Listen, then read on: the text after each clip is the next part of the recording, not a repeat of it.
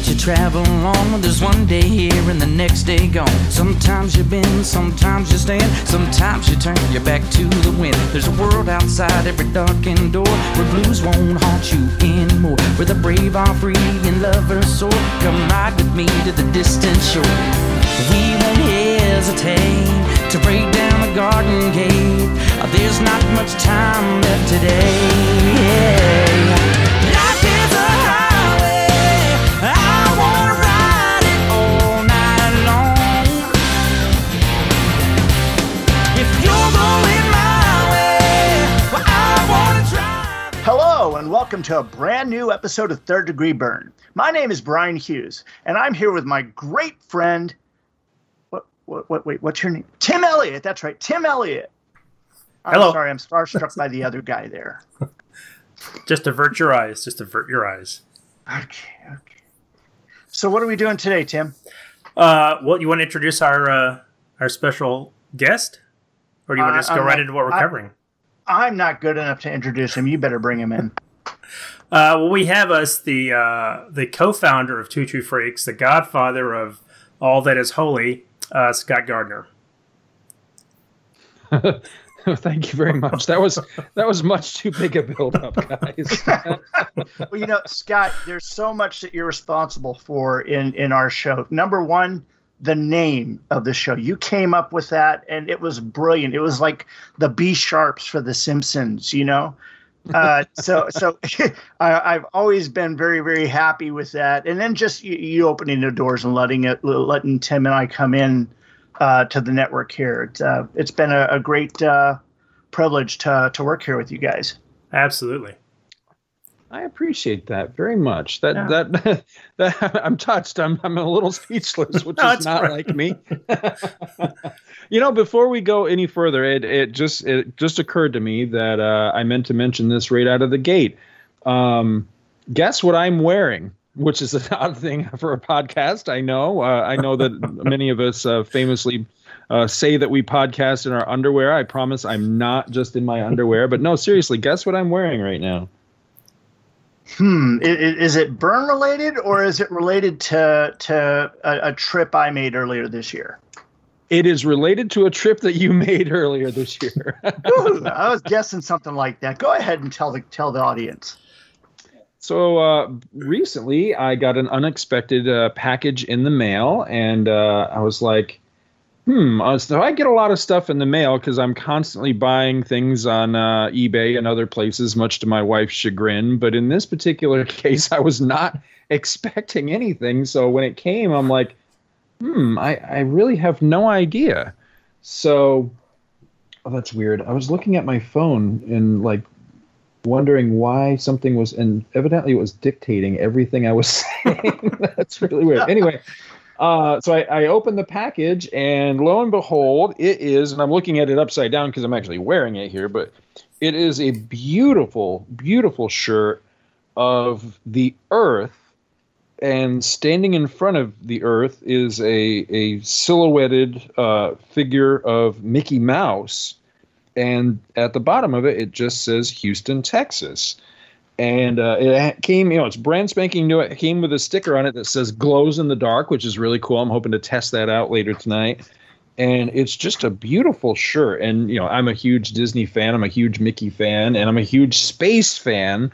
And this just tickled me. I thought this was so cool. And this was a very nice, unexpected gift from Brian. And I just wanted to say thank you so much. So I'm actually wearing it for the occasion. Very cool. Well, very cool. That is my pleasure, and my wife and son, we're both in on it. Earlier, just before the lockdown happened, we went down to the Johnson Space Center in Houston and got to, look at virtually everything there and take all the tours and such. And it was doubly important for me, there because I actually got to see some of my father's work, because my father helped design the control panels for the lunar excursion module on Apollo 8 going forward. And it was his team that came up with the thumb wheels adjusters that they put in back then. Very cool. And so, I got to see that and the updated version that they had on the shuttle, because they have one of the shuttles up there for you to walk through. And of course, I don't know if it's the actual shuttle itself or if it's a mock-up to look like it, but it's the shuttle and the airplane that carries it as they fly. Because normally when it lands, I guess it lands in California, and they would fly it back to Florida. Right. With the 747, and it would land at Carswell Naval Air Station here in Fort Worth. And whenever there was a shuttle landed here, I would always drive around 820 on the west side just so I could see that or get a picture or whatever. So that was always cool, and I always loved that stuff. But we were in the gift shop, and I saw that shirt, and it just made me grin huge. And I go, "This says Scott Gardner all over it." My wife's like, "You've got to get it for him." So yeah. She didn't say who. Oh no, she knows all about you. Why are you putting clothes for their men? Did you? I think I've asked you this, Brian. Did you see because they've got the original Galileo 7 there at the commissary or the snack bar or something. Somebody had saved it and refurbed it and repainted it, and now it's sitting there in the dining hall or the snack where someplace you can see it. This is at Johnson, because we didn't see that there. Yeah, I'd seen that. I would have known. Yeah, it's supposedly there in Houston. Because I kept trying to go see it. Last year when we went down to Galveston, I wanted to drive up to Houston and see it, but I just couldn't make time. And of course, now I'm 3,000 miles away. But have you ever been to Johnson, Scott? Space Center? I've not. I've been to Texas only, for the brief stint when I went through the for Air Force training and through the police academy there at Lackland. Gosh, this was 30 years ago. But I have been to Canaveral a couple of times now since we've moved to Florida, and I love it over there over at the Kennedy Space Center. It's nice. And having done that one a couple of times, I would love to go do the Houston one just to have seen both halves of the equation type of thing.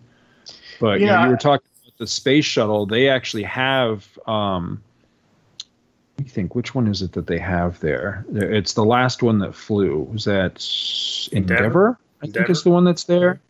That's pretty incredible. I would highly recommend to your listeners, if you ever have an opportunity to actually see a real space shuttle up close, it's a pretty remarkable thing. I mean, it was moving to me, and I was never that big a shuttle fan. My fascination and love of the space program basically begins and ends from Mercury through Apollo. Beyond that, I'm kind of fuzzy with the whole thing. But yeah, actually being confronted with it and seeing it in real life, it's pretty spectacular.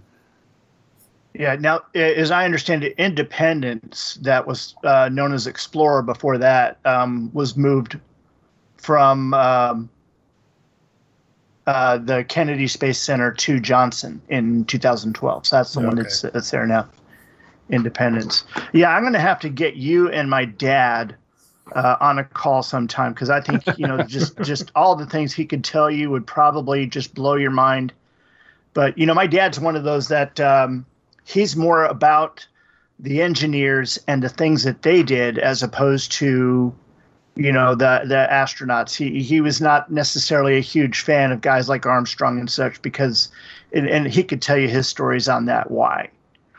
But have to do it soon, because he's 85, or he turns 85 this year. He's still in great shape, and he's still got about 78% of his marbles. But that's better than some of us. We have a lot in common then. Yeah. But I think you guys would have a great time on a call just discussing a good bit of that. Anyway, so before we get go there, let's take a few moments though and talk a little bit about what's going on with John Byrne right now. And then after we do that, we're going to take a long look back at one of the very first jobs that John Byrne did, Charlton Comics, Wheelie and the Chopper Bunch. And did any of you ever see the cartoon for this? Oh yeah. I think I was aware of it. I don't remember watching it, but I was aware of it.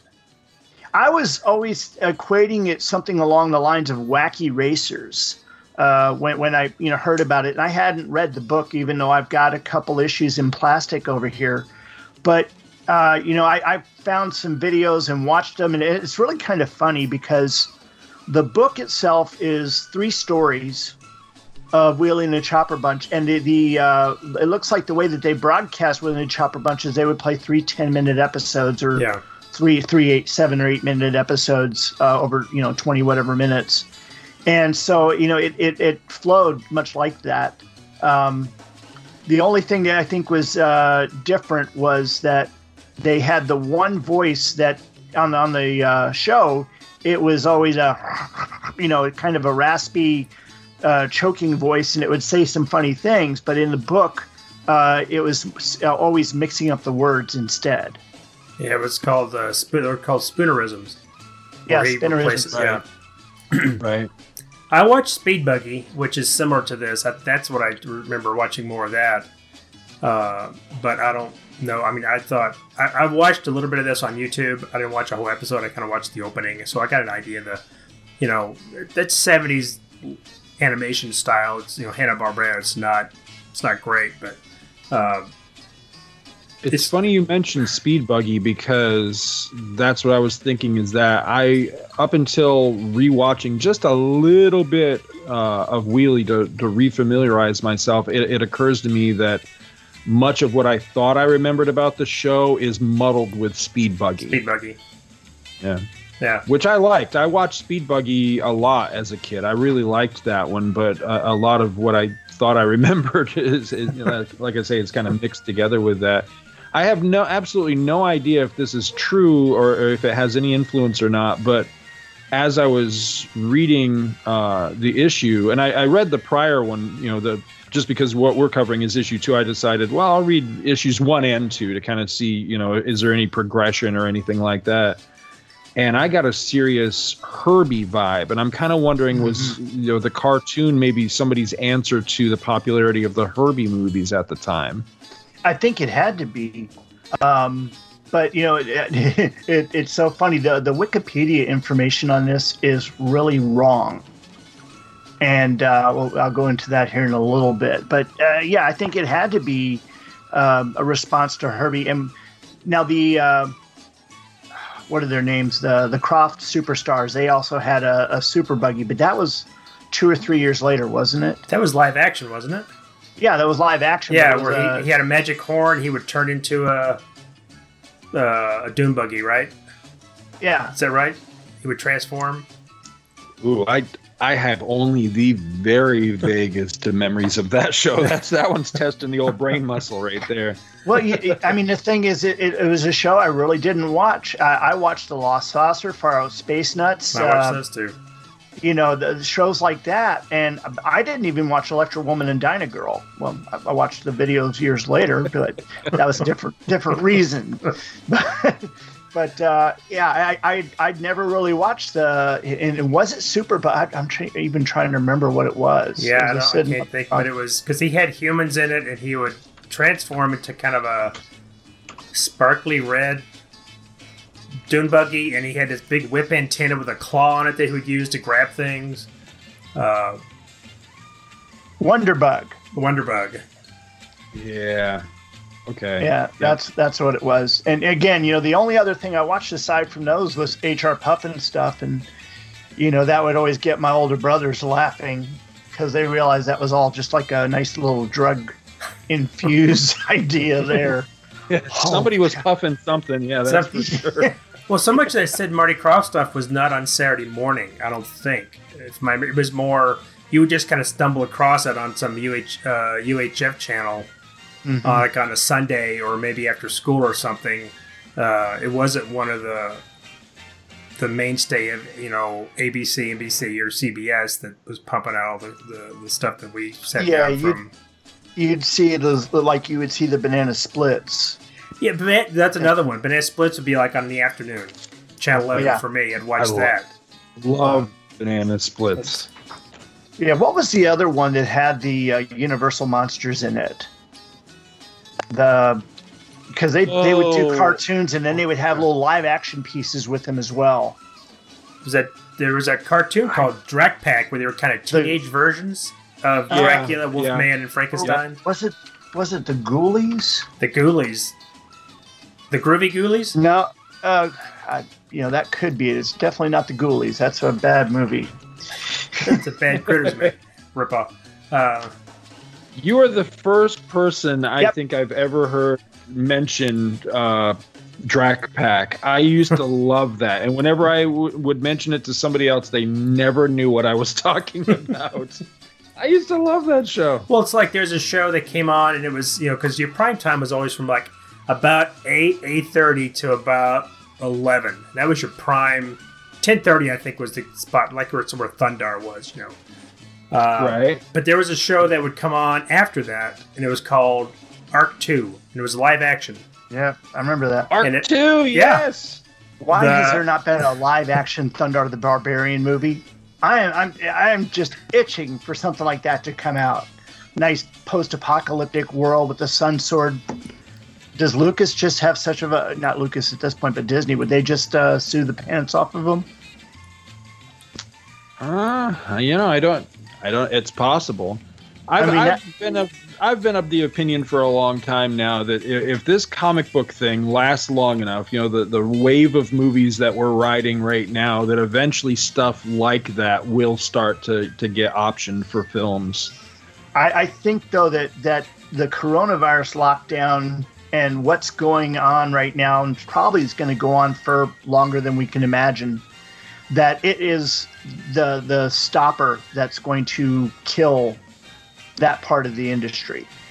Right. And we're going to go back to lower budget type stuff. Maybe we'll go back to westerns or other things that are not going to have to be such big budget, so it doesn't have to be released in the theater. Well, it'll go to right now it'll go to some streaming service. It'll go to Netflix will buy it, or Hulu will buy it, or Amazon will buy it.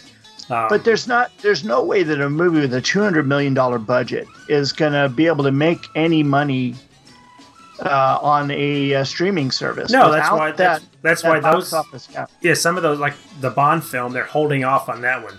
The Wonder Woman, they're holding off.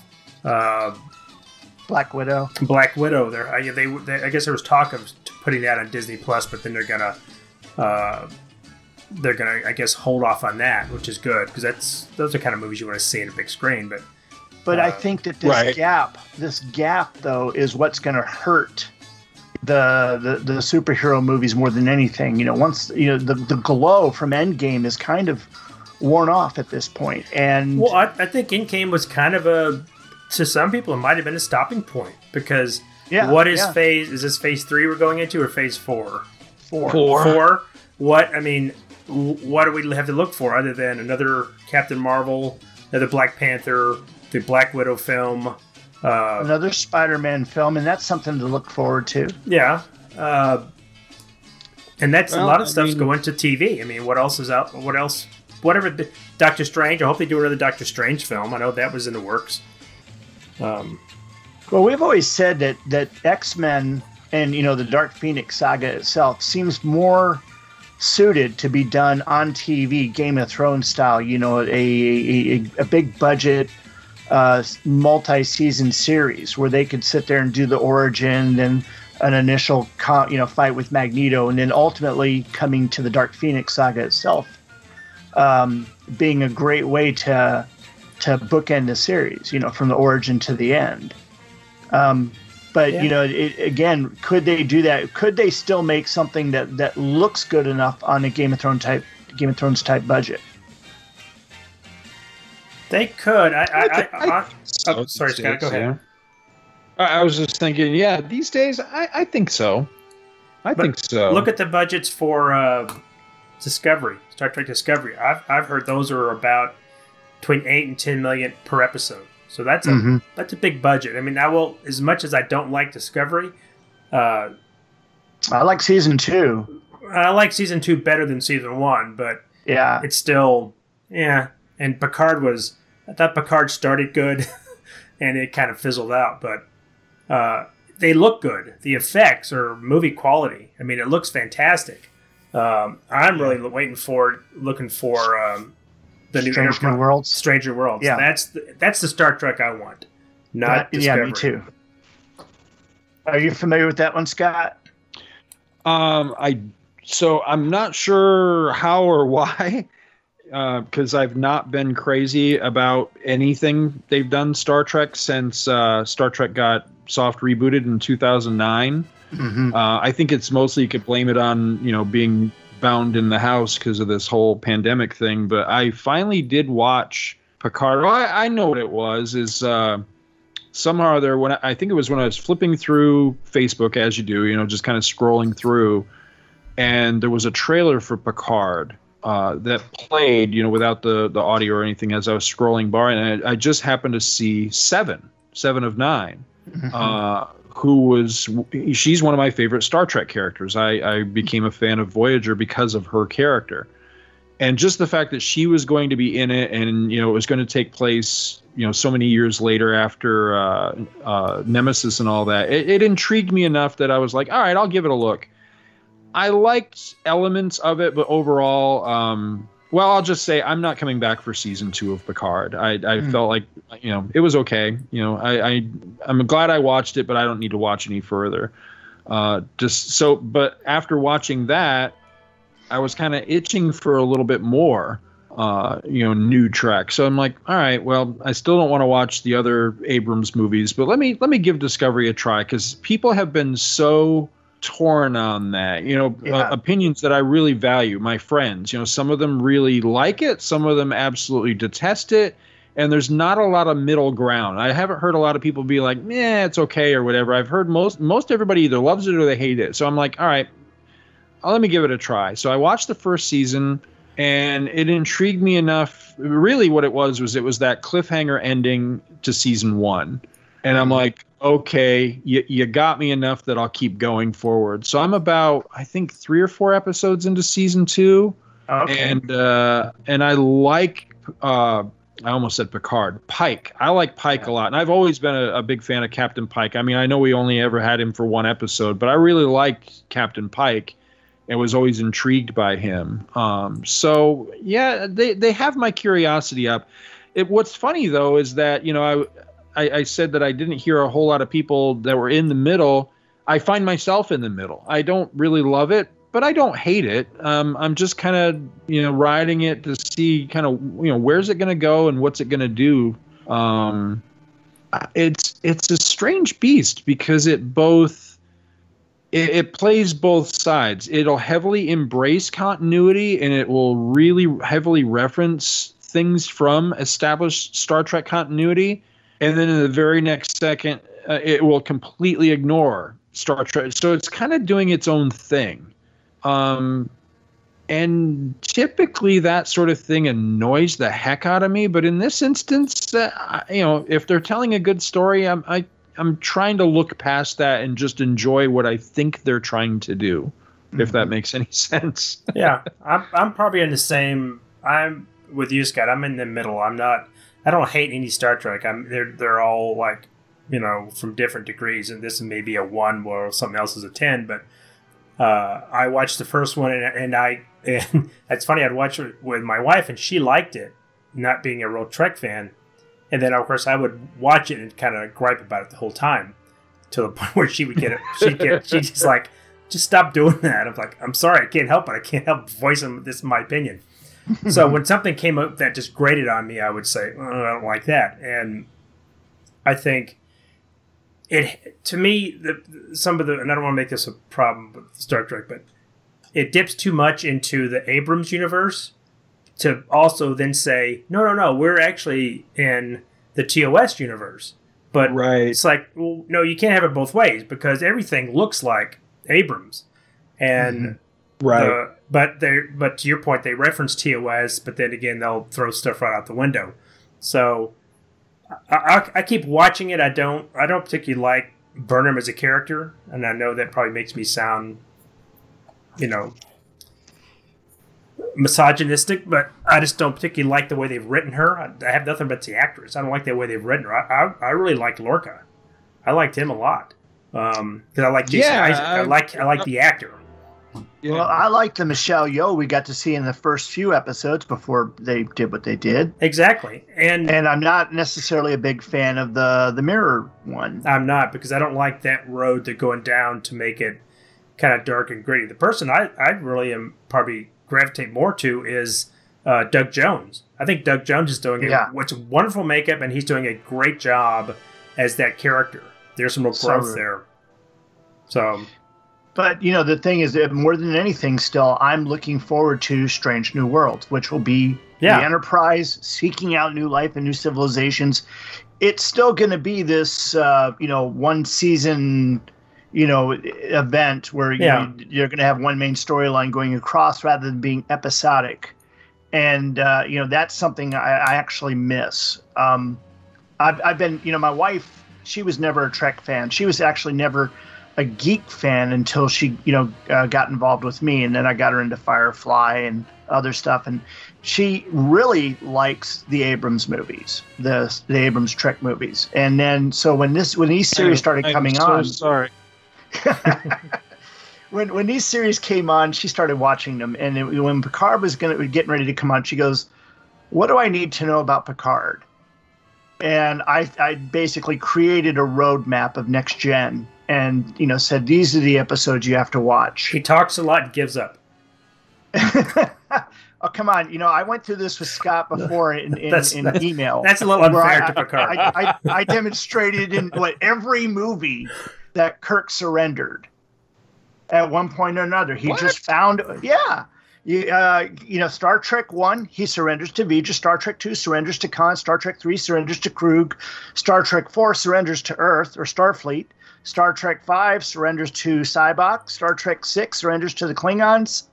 In each one, but of course, he turned death into a fighting chance for life, and that's also what Picard did. Exactly. Yes. And so the difference is that.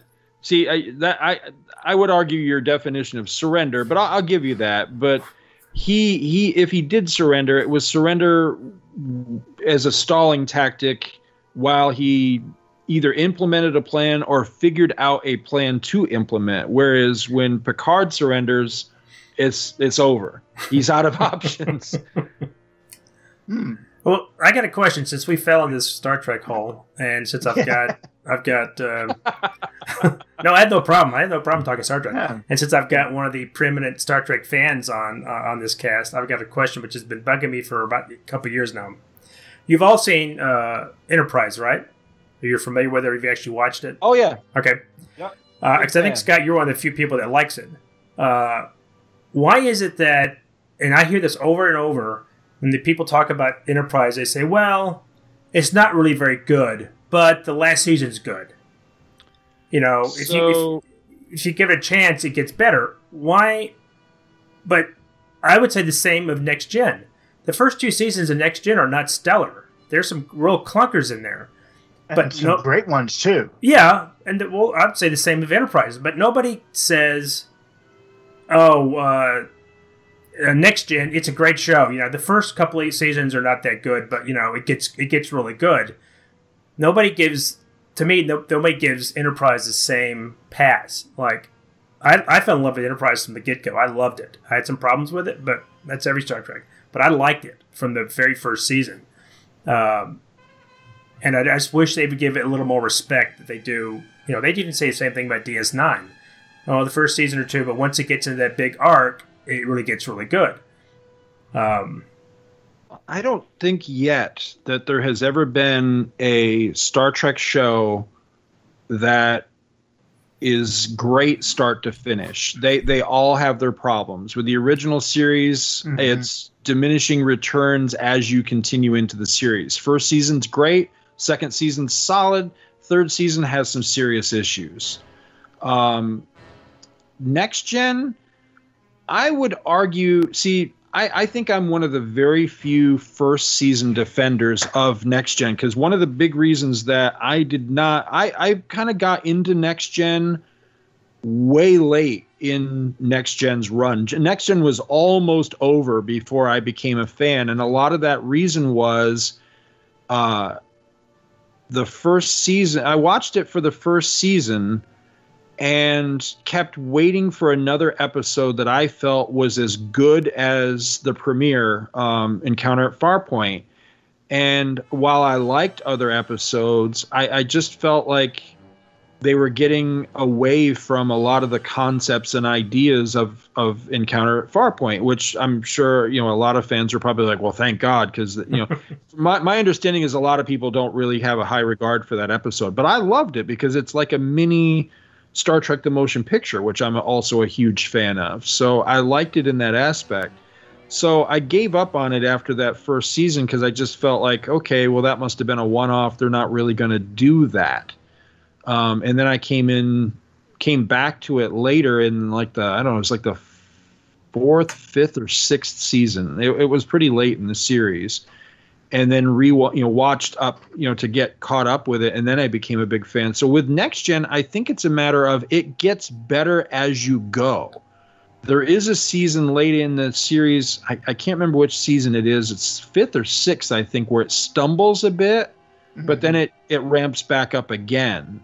But overall, I think it pretty much gets better as you go. Although the 3rd season does seem to be where they kind of hit their peak. I think, because of course you had Best of Both Worlds and all that. Yeah, Booby Trap.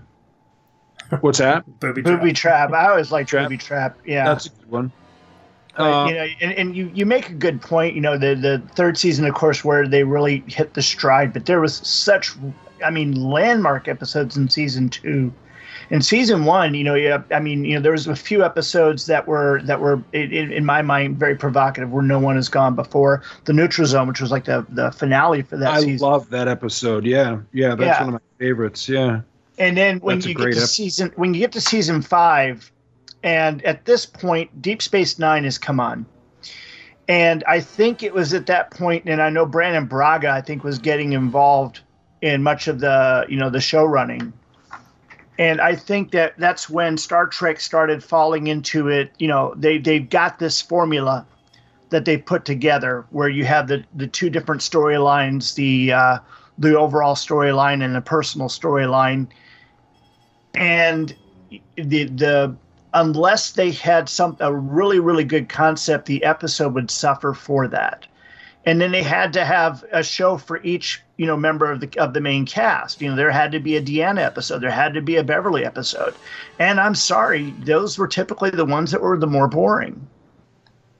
Right. Well, it depends on what they did. Yeah, I will agree with Scott that I think Next Gen, I'm not saying Next Gen's bad, does get better. And I'm not a hater of season 1 or 2. I like 2 because I happen to like Pulaski. I know people don't like her.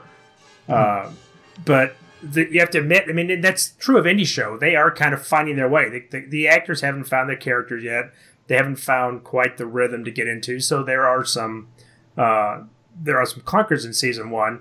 But I just wish, being the big fan of Enterprise, that people would kind of give it the same, look at it differently too. There's so many people that seem to dismiss it right away, like, oh, that show's terrible.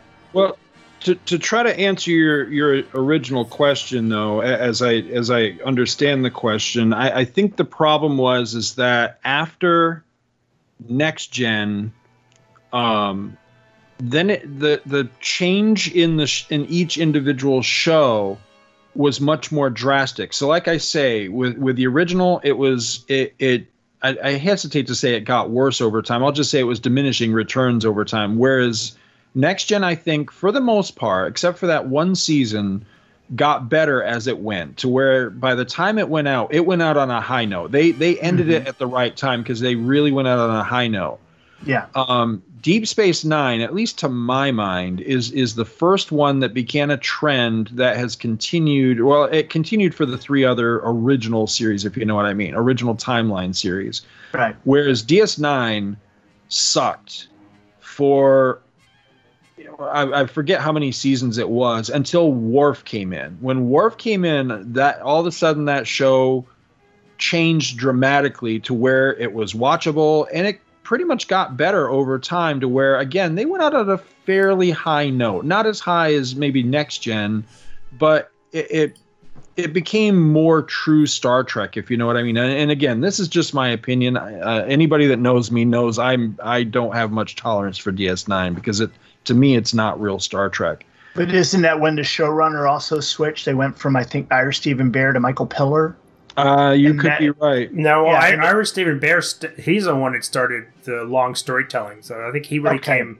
He became more. He became, more in charge. I think Worf came in season 4, right about the time the Dominion War kicked. I could have had him backwards, but I think that's what we're talking about, is that there was a change in the showrunner and it changed the direction. But and the two that were the most dramatic, I think, though, honestly, were both Voyager and Enterprise, because Voyager, in my experience, suffers from the same thing you're talking about, Tim, whereas people that never got into it, never discovered it, or whatever, they have a very low opinion of it. Many people were just outright dismissive of it. And even people that did give it a try, I think a lot of the problem with Voyager is, again, the problem that Enterprise has is that maybe they just didn't stick around long enough. Because Voyager doesn't get watchable, and when that switch gets flipped, it not only becomes watchable, it becomes a damn good show, and that's Scorpion, which is, I think it was a season ender, if I remember right. I can't remember which season it is, but it was a 2-parter season ender, where they discover fluidic space and they fight species. 1, 2, 3, 4, whatever it is. Right, 472, yeah. And that's where 7 comes on the show. Yeah. Because what happened to me there is that first season, I started, it's like every episode started, and I was like, wait, have I seen this one before? Because it was always, they're looking at the screen, and there's an anomaly out there. And it just, every episode started the same. And I was just like, this is getting boring for me. And I walked away for a bit. And then I heard about, the whole thing with the Borg and such. And so I came back, and there was one episode where the EMH got implanted into 7 of 9. And I was just so freaking amazed at her acting ability in that at that point, I just made sure to watch every episode to the end. Because I'd walked away for a short while. I kind of watched Voyager. I watched it, but if I missed an episode, I wouldn't be like, oh, I missed it. Be like, okay, I missed it. My biggest, and I'm not a hater on Voyager, it's just lower on my list, but my big problems with it were, as much as I think 7 of 9 was a compelling character, they dress her in that skin-tight silver jumpsuit, so that unless you're paying attention to the show and watching it, you think, well, she's just there for eye candy. They just took this attractive woman, put her in a painted-on suit to get... It's funny you say that, because I was watching that show first run as it aired on UPN, and I was there from the pilot, and I watched it religiously, even though I wasn't really enjoying it. And when Scorpion aired first run, and at the end of part 2, where she comes out and she was in the cat suit for the first time, the skin tight suit. Yeah. That's where I stopped watching it first run, because I had the same reaction. I don't know what language or whatever's allowed on your show, so I'll just say, I said, okay, I understand why she's there. And she was there for that titillation factor, but it's more, she rose above what I think they brought her in for. And now I really regret that I didn't stick with it. So it was many years later that I actually went back and not only rewatched the initial seasons, but then finished the series. And then I realized, oh my gosh, what a great show this actually really was.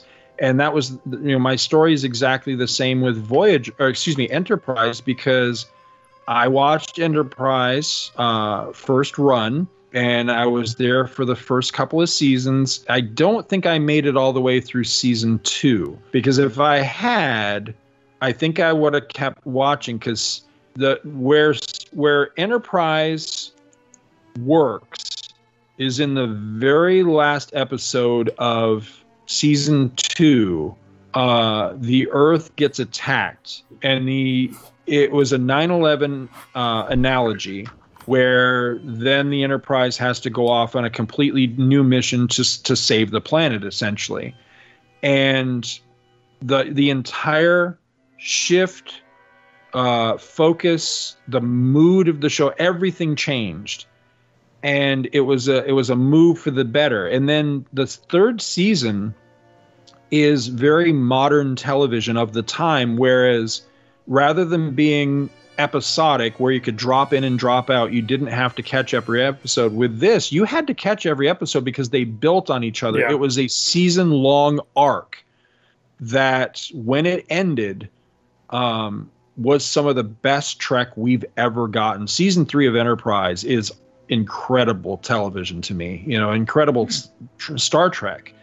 But you've got to wade through 2 terrible seasons to get to it. That's the problem. And that's where I think people are extremely dismissive of Enterprise, because the first 2 seasons, again, my opinion, are just painful to get through, because Trek felt very tired by that point. A lot of recycled plots, a lot of stuff we'd seen before.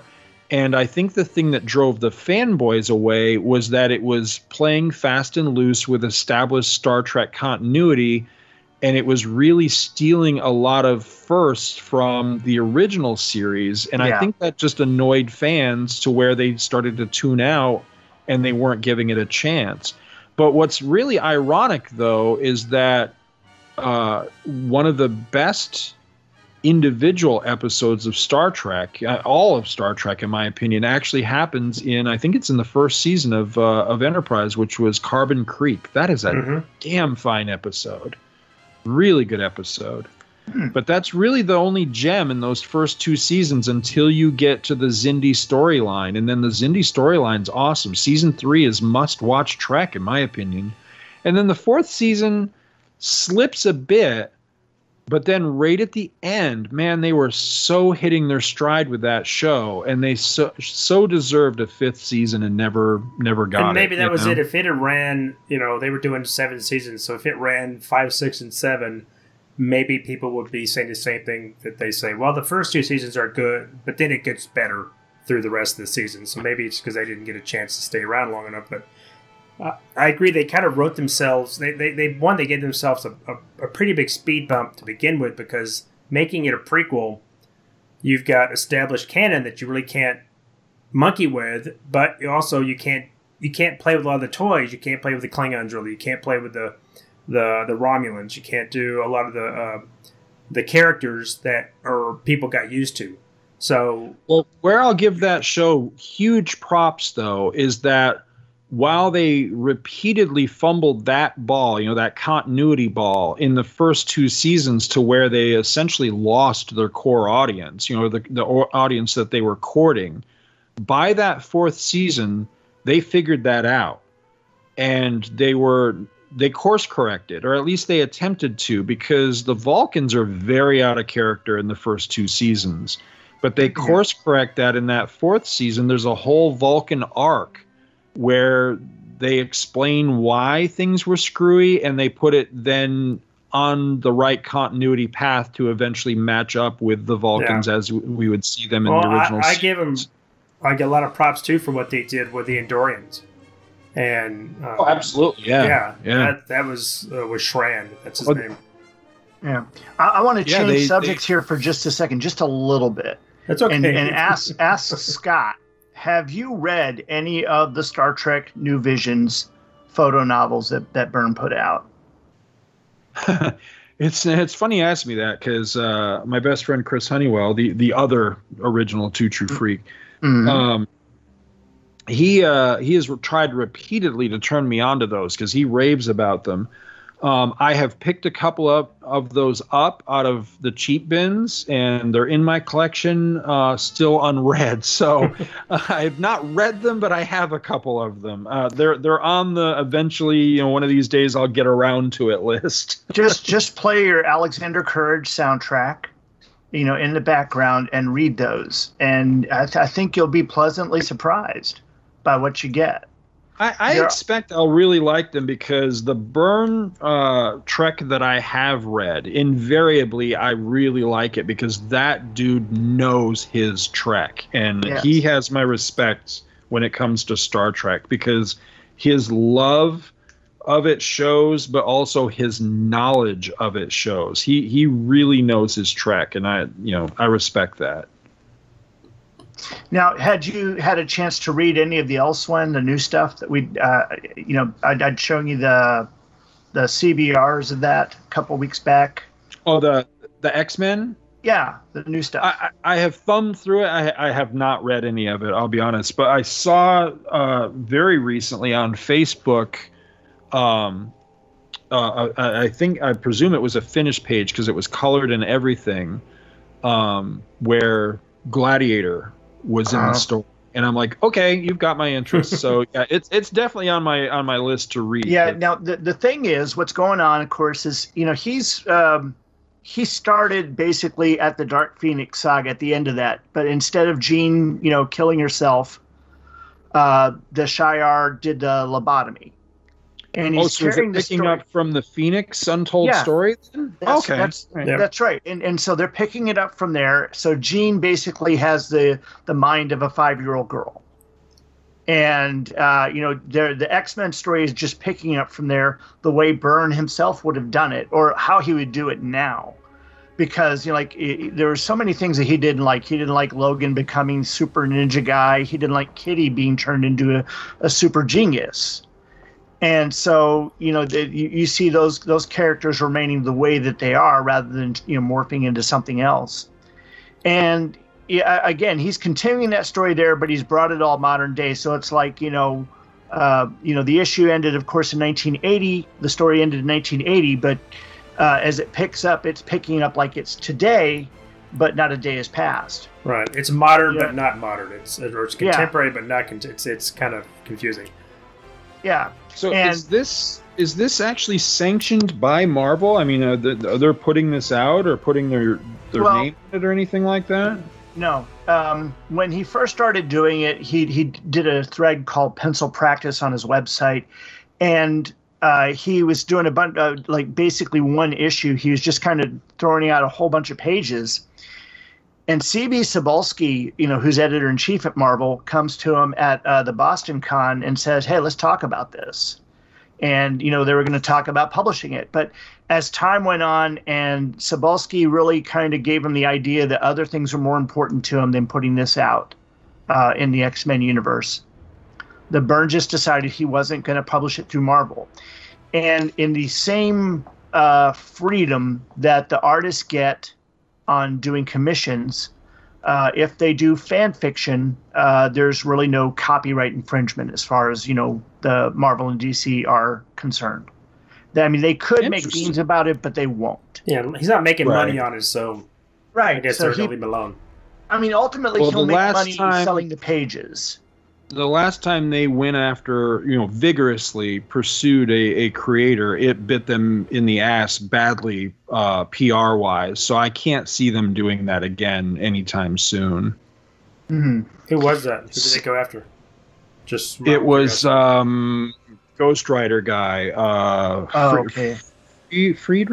Michael Friedrich. I could be completely wrong on the name. No, I believe that's the name. But yeah, I know what you're talking about there. Yeah. But so he's been, he's on issue 12 right now, and it's the Phoenix storyline has resurfaced and has gone into an interesting direction, and it's all coming to a head right now. We're in the last pages of it today, tomorrow and Friday, or tomorrow. I'm not sure which is the last page, but and then there'll be a cliffhanger until the first regular Monday of the next month, so it'd be like the 6th of July before the next issue starts. And so he's just putting out a page a day on weekdays. And there have been nice people in the Facebook groups who take each issue as they're completed and put them in a one CBR or a PDF. Yeah, a lot of people are making them and coloring them and kind of but he's only penciling them. He's doing very, very tight pencils. And lettering them, but he's not going to ink them. He'll let anybody that wants to ink them, and people do that, and they put it on his site or Facebook or wherever. And Jeff Tolbred is the guy that's been coloring them the most. Though some of his coloring the last couple of days really, I don't know, I wasn't pleased with his work on Gladiator. Let me ask you a question on the subject of the inks. How do you feel on Byrne inking Byrne? Essentially, Byrne inking himself. How do you feel about that? Well, Tim and I have gone back and forth on that one over the years. And one of for me, like when he was inking himself on Fantastic Four, I had no issue with that. But when he started Alpha Flight, and someone said he was using a felt tip pen to ink himself. And I don't know everything around behind that, but I know that his line on his inking got really, really thick, and I wasn't liking that. I think that it turned into an inking shorthand where he wouldn't pencil as heavily. He'd pencil very loosely when he was inking himself on Alpha Flight, and then he would come in, behind and do all the inks to finish everything out, and so the detail got muddled and all that. Yeah, I've always said that sometimes not always, but sometimes when he inks himself, it can look a little muddy. Yeah. Of course. But it's never really bothered me beyond that, though. It's not. It doesn't ruin the art. I mean, I like Austin on him. I think that's probably the best example. But I like Tom Palmer on him, and I don't think Brian doesn't. So it just depends. I don't dislike. Well, I'm a Tom Palmer. Yeah, I'm a Tom Palmer mark. It's funny. I wouldn't have thought of him immediately for Byrne, but you're right. But I'm a Tom Palmer mark. I love the guy's art, even on his own. But to me, it's funny. I always hear Austin mentioned as the quintessential Byrne inker, and he probably is. But the one that always immediately comes to my mind actually is Carl Kessel, because I love his inks. Like Superman #8, I look at and go, artistically, that's a perfect comic book. It's just beautiful. And that's the one with the Legion, right? That is, yes. It's the one where it's the cover on it is the homage cover to FF249. And I want to say, yeah. Yeah, we were talking about that last week. Yeah, on our favorite. But and I go back and forth on him as an inker, just like I do with Jerry Ordway, because we were talking about that last week as well. Because I liked when Jerry Ordway was inking him on Fantastic Four. Yeah. And there was the JLA 10th Circle stories, which are beautiful, but it's at the same time a slog to read because Claremont is writing them. But one of the covers that I picked was the one where Superman, it looks like Superman stabbed Wonder Woman with the sword. And that was an Ordway inking on Byrne, and it was gorgeous in my mind, but I don't know that Tim liked that one as much as I did. No, I just thought it didn't look like Byrne. That wasn't. Kurt thought it was a little too adult to have a woman laying prone with a spear. I mean, a sword coming through her chest. But it just depends. I mean, sometimes he does like his work on, which I think he inked himself on Blood of the Demon. Or am I misremembering? No, that was Necros and Dan Green, and was it Will Pfeiffer? I forget. Or he was the writer. That inking is a little heavier, but I think that fits the subject matter. Yeah, I always thought some of his Alpha Flight stuff looked a little heavy. I never had any problem anyway with his stuff he did for himself on FF. But since we've been talking an hour about Star Trek. And we're talking about inking your own stuff. Let's you want to get us into what we're going to cover, Brian?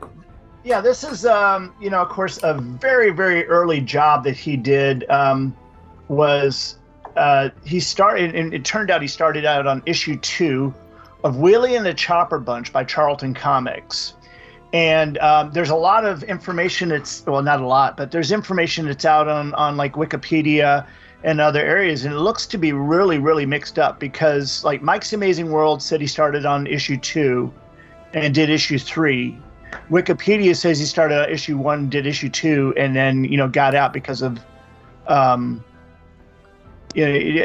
think he just constantly got disenfranchised when he was working on licensed materials. And even though Hanna-Barbera at the time was paying him $50 per page, he just felt wrong taking that, and he just did not like working on the series because of that. That being said, the funny thing was looking through Byrne Robotics, I was able to find a few little bits of information where he talked about this, and he had never ever seen an episode of Wheelie when he actually got to do it. He got all the information, the figures, and everything to work with, but he just had not seen it, and still was able to put something that looks roughly what you see on the TV screen. I was able to find some on Daily Motion, 3 episodes. I think that's the one you were talking about, Scott, where he's doing the kung fu bit. Scott, is that the one that you watched?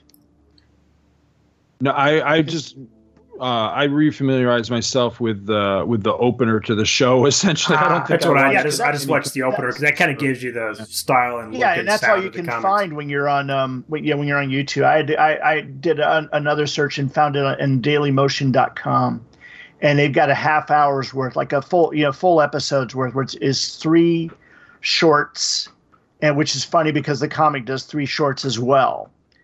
And of course, it's the story of Wheelie and his girlfriend Rhoda Ree.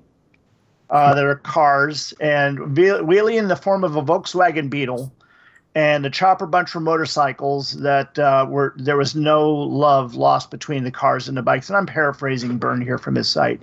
And he says, like cars, several decades later, there were no human characters, though all the human aspects in architecture and the likes were still fully manifest. And so he wrote it based on model sheets and the scripts that he was sent to draw from. But he never saw a single episode of the show. Now, the one thing is because he didn't see the show, he didn't know about those super stylized backgrounds. And if he'd done that, he would have drawn those in. That being said, what he drew is so akin to the show. And what followed, what went before and after, was Joe Staton.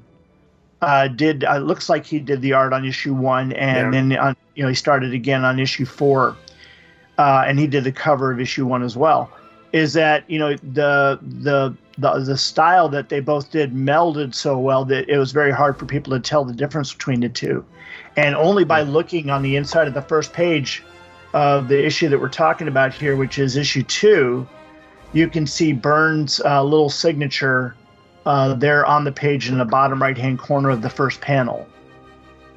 Now, that first issue, it's funny because I'm sure out there somewhere there's probably some fan site or something that gives all kinds of love to these old Charlton books. Mm-hmm. But on the whole, I find that most comic database sites, like say Mike's Amazing World or something like that, kind of give short shrift to the Charlton stuff as far as credits go. But looking at that first issue, it's funny because I'm a huge Joe Staton fan, but I don't think I could have picked up that this was Joe Staton just looking at it if I didn't know or suspect that it was already. Mm-hmm. Whereas starting with issue 2, I can tell it's Byrne right out of the gate, even if his signature hadn't been on the art. But anyway, in that first issue, just to throw it out there for any collectors or what, I don't believe Byrne did any of the Wheelie stories, but much like the issue we're looking at, issue 2 has a text piece story by Mike Zeck. There's a text piece story by Byrne in the first issue. Well, it was written by Michael Pulowski, wasn't it? And yes. He just did the art piece. Yeah. Right. Yeah. And the Zeck story, if he didn't write it, but Zeck, I guess, did the artwork. It is weird, funky. Those 2 kids he's drawn, this magic. Yeah, that's not the Mike Zeck I know. That is some weird. It's got to be some early Zeck there. Yeah. The thing I'm happy with is the CBR that I has all the ads that are in it. The Rider Technical Institute ad, the trucker, and but it's got like the Grit ad, the Super T-shirts. And the one that I was always curious about as a kid was the 7-foot-tall Frankenstein monster, and it says glow in the dark eyes. And if all the time as I was a kid, I just thought that the full thing was glow in the dark. I didn't think it was just the eyes that were glow in the dark. And I was really curious what that was. Is it just like a wall hanging? I'm sure it's a paper thing. I think it's hinged cut out, arms. yeah. Yeah, it's a cutout. It's something. The fact of the way the arm is coming out, it makes you feel like it's almost three-dimensional. And so it's like, that was one of those things that had my interest, that and the X-ray specs, of course. Well, it's like the you've seen it in earlier, probably Silver Age books. You see that Polaris submarine you used to be able to get, that I'm sure was just a cardboard box painted. Yes, but it looked cool. I could not tell you the name of it.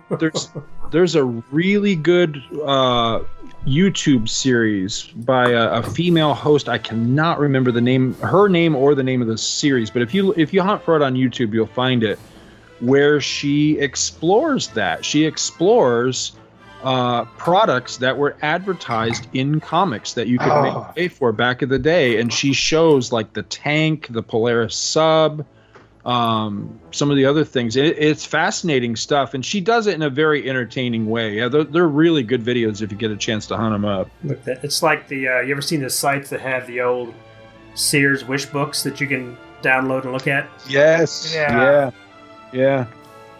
But I've always been curious about grit, and if anybody actually bought it, read it, was it My grandmother did. Yeah, my grandmother used. I think some of my uncles, when they were kids, I think used to hawk grit door to door, I believe. But anyway, she had a subscription as long as I can remember, and when Star Wars, the Star Wars strip ran in grit, she used to save me the papers so that when I went over to her house, I could cut the grit Star Wars strip out of those papers. So yeah, grit was a real thing. Wow, I didn't know it. Star Wars ran in grit.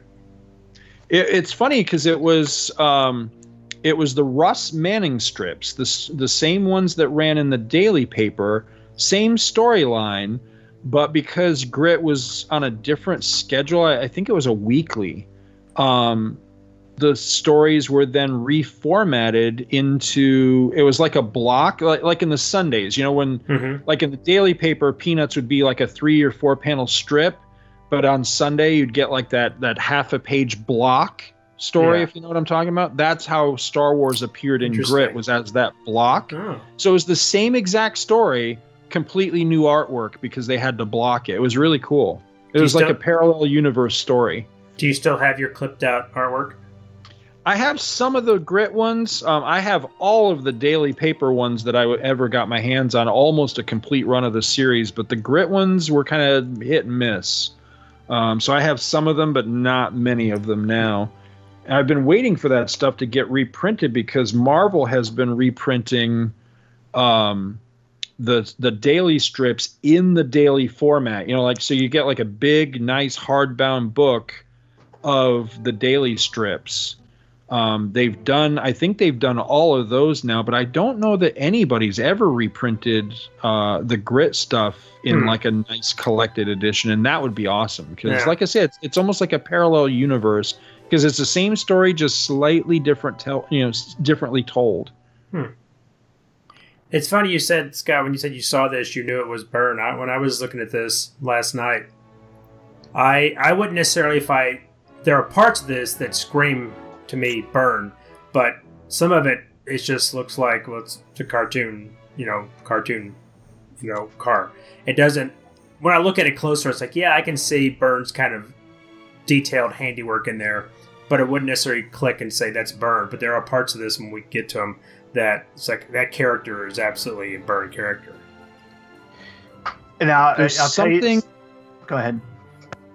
I was just going to say, there's something about his art style. This is where words fail me because I've never been able to really describe how it is that I'm able to pick out artworks. My kids asked me this question once when they were little. We'd be out somewhere and I would see like a piece of art or like T-shirts. I would see T-shirts and go, oh, that's a Byrne Superman T-shirt, or that's a Garcia Lopez Batman or something like that. And they'd be like, how do you know that? How can you tell? And it's like, I don't know how I'm able to do that. Where you just get used to a certain artist style to where you can just pick them out. And there are certain Byrne isms in this to where I might not be able to do it in every panel, because there's a lot of it that's just generic on model, Wheelie cartoon. But there's certain Byrne isms in there, like the very first panel of the second story, Go for Broken. Go for Broken is very indicative of his work. Yeah. I look at that, the car, the Champ car, Punchy Clunker. Yeah, and I see like Ben Grimm in there somewhere. And the Hulk. It has the same Byrne isms in the face. And so it's the eyes. It's the eyes. It is the eyes, and I think it's on my notes. I think it's when he's dealing with a character he doesn't have a character sheet for, that he doesn't have to restrict himself to. This is what Wheelie looks like. This is how you draw him. When he's drawing his own character, because I don't know if this Punchy Clunker or whatever showed up in the cartoon or not. When I saw that, I said, "That's a Byrne. That's his art style." Because it looks like when Byrne wants to draw kind of comedic and very stylized, like he would in like the What the book that came out, the comedy humor stuff. That's how he draws it, and that's what popped out to me. When the little boy Pablo was taking over the car in Elsewhere, Tim, and you saw the car resting back on its haunches, it made me think of this. Again, you'd have to look at that, Scott, to see what we're talking about. But I mean, you can see it, but it typically shows up more in the extraneous characters rather than the main characters. Well, I think like when. Oh, sorry, go ahead. But when he's hitting that one car in the very first panel of Go for Broken, the way that other car's being hit also has that. Yeah, that's John Byrne drawing that, but in a very cartoony way. But look at the amount of detail he puts in the non-main characters, the side characters, and these ones he's kind of come up. There's so much more detail in those drawings there are in Wheelie and the Chopper and Rotary or whatever her name is. Than the rest of them, because he's going off a character sheet. These, he's just drawing straight off. He's coming up with the idea, so that's why I think there's more detail. The inking is a little, it's not just big fields of color like he does with in some parts of this, when he's drawing Wheelie and the rest, it looks almost like a coloring book, and somebody just come along. It's funny, they don't say who the writer is in this issue. And they don't list it on Mike's Amazing World. I think it was Joe Gill.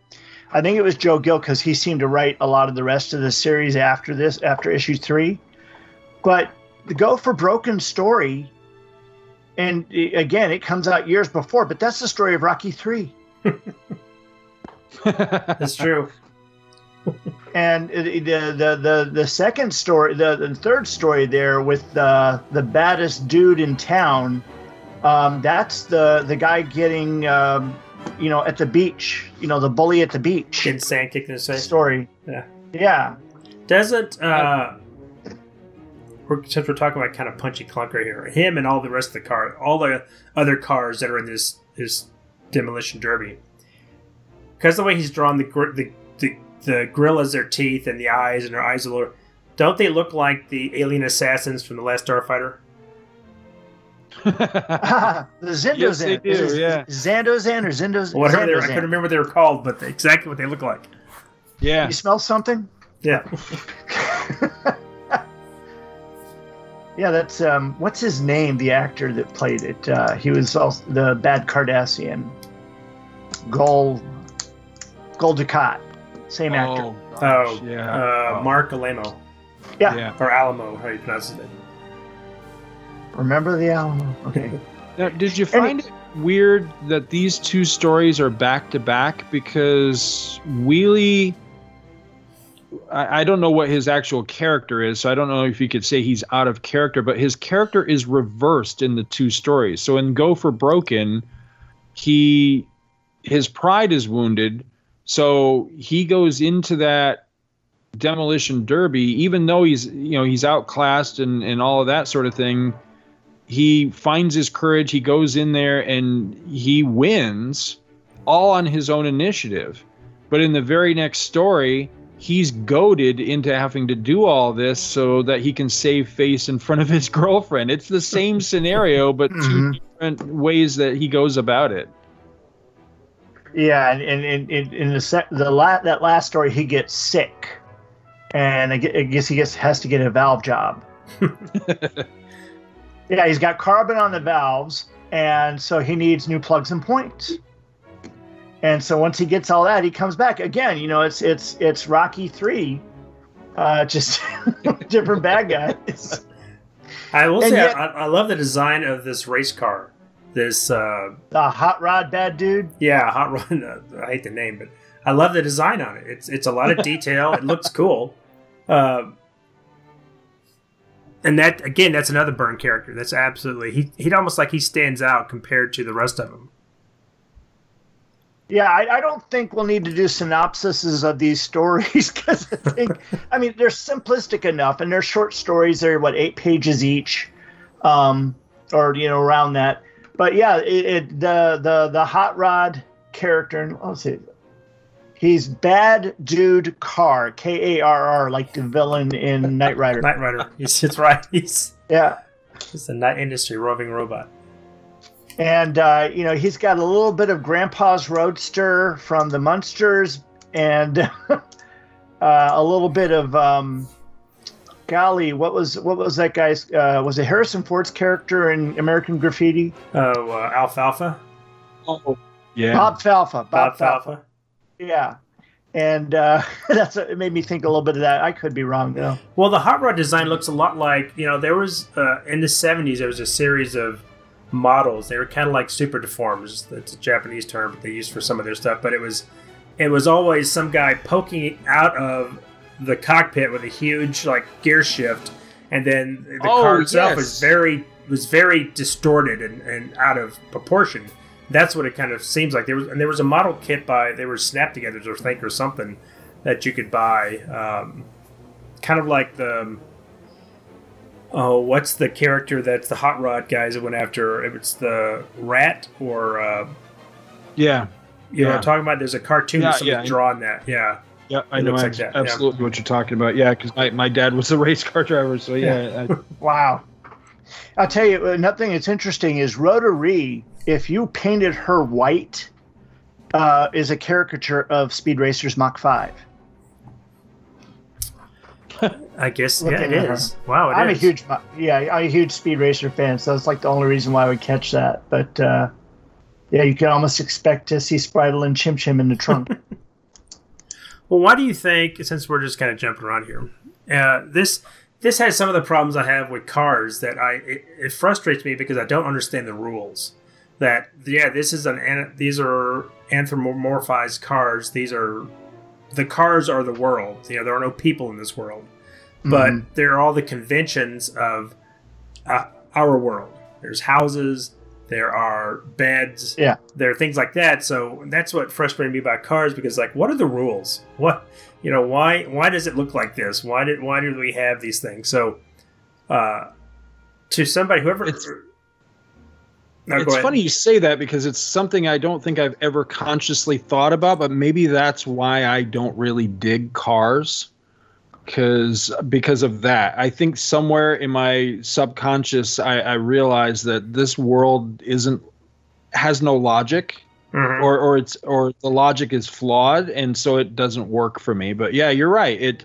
Why would they have doorways and things built for human beings if there are no? Why would their world not be tailored to their biology? It makes no sense. And I wonder who brought up Herbie. I wonder if.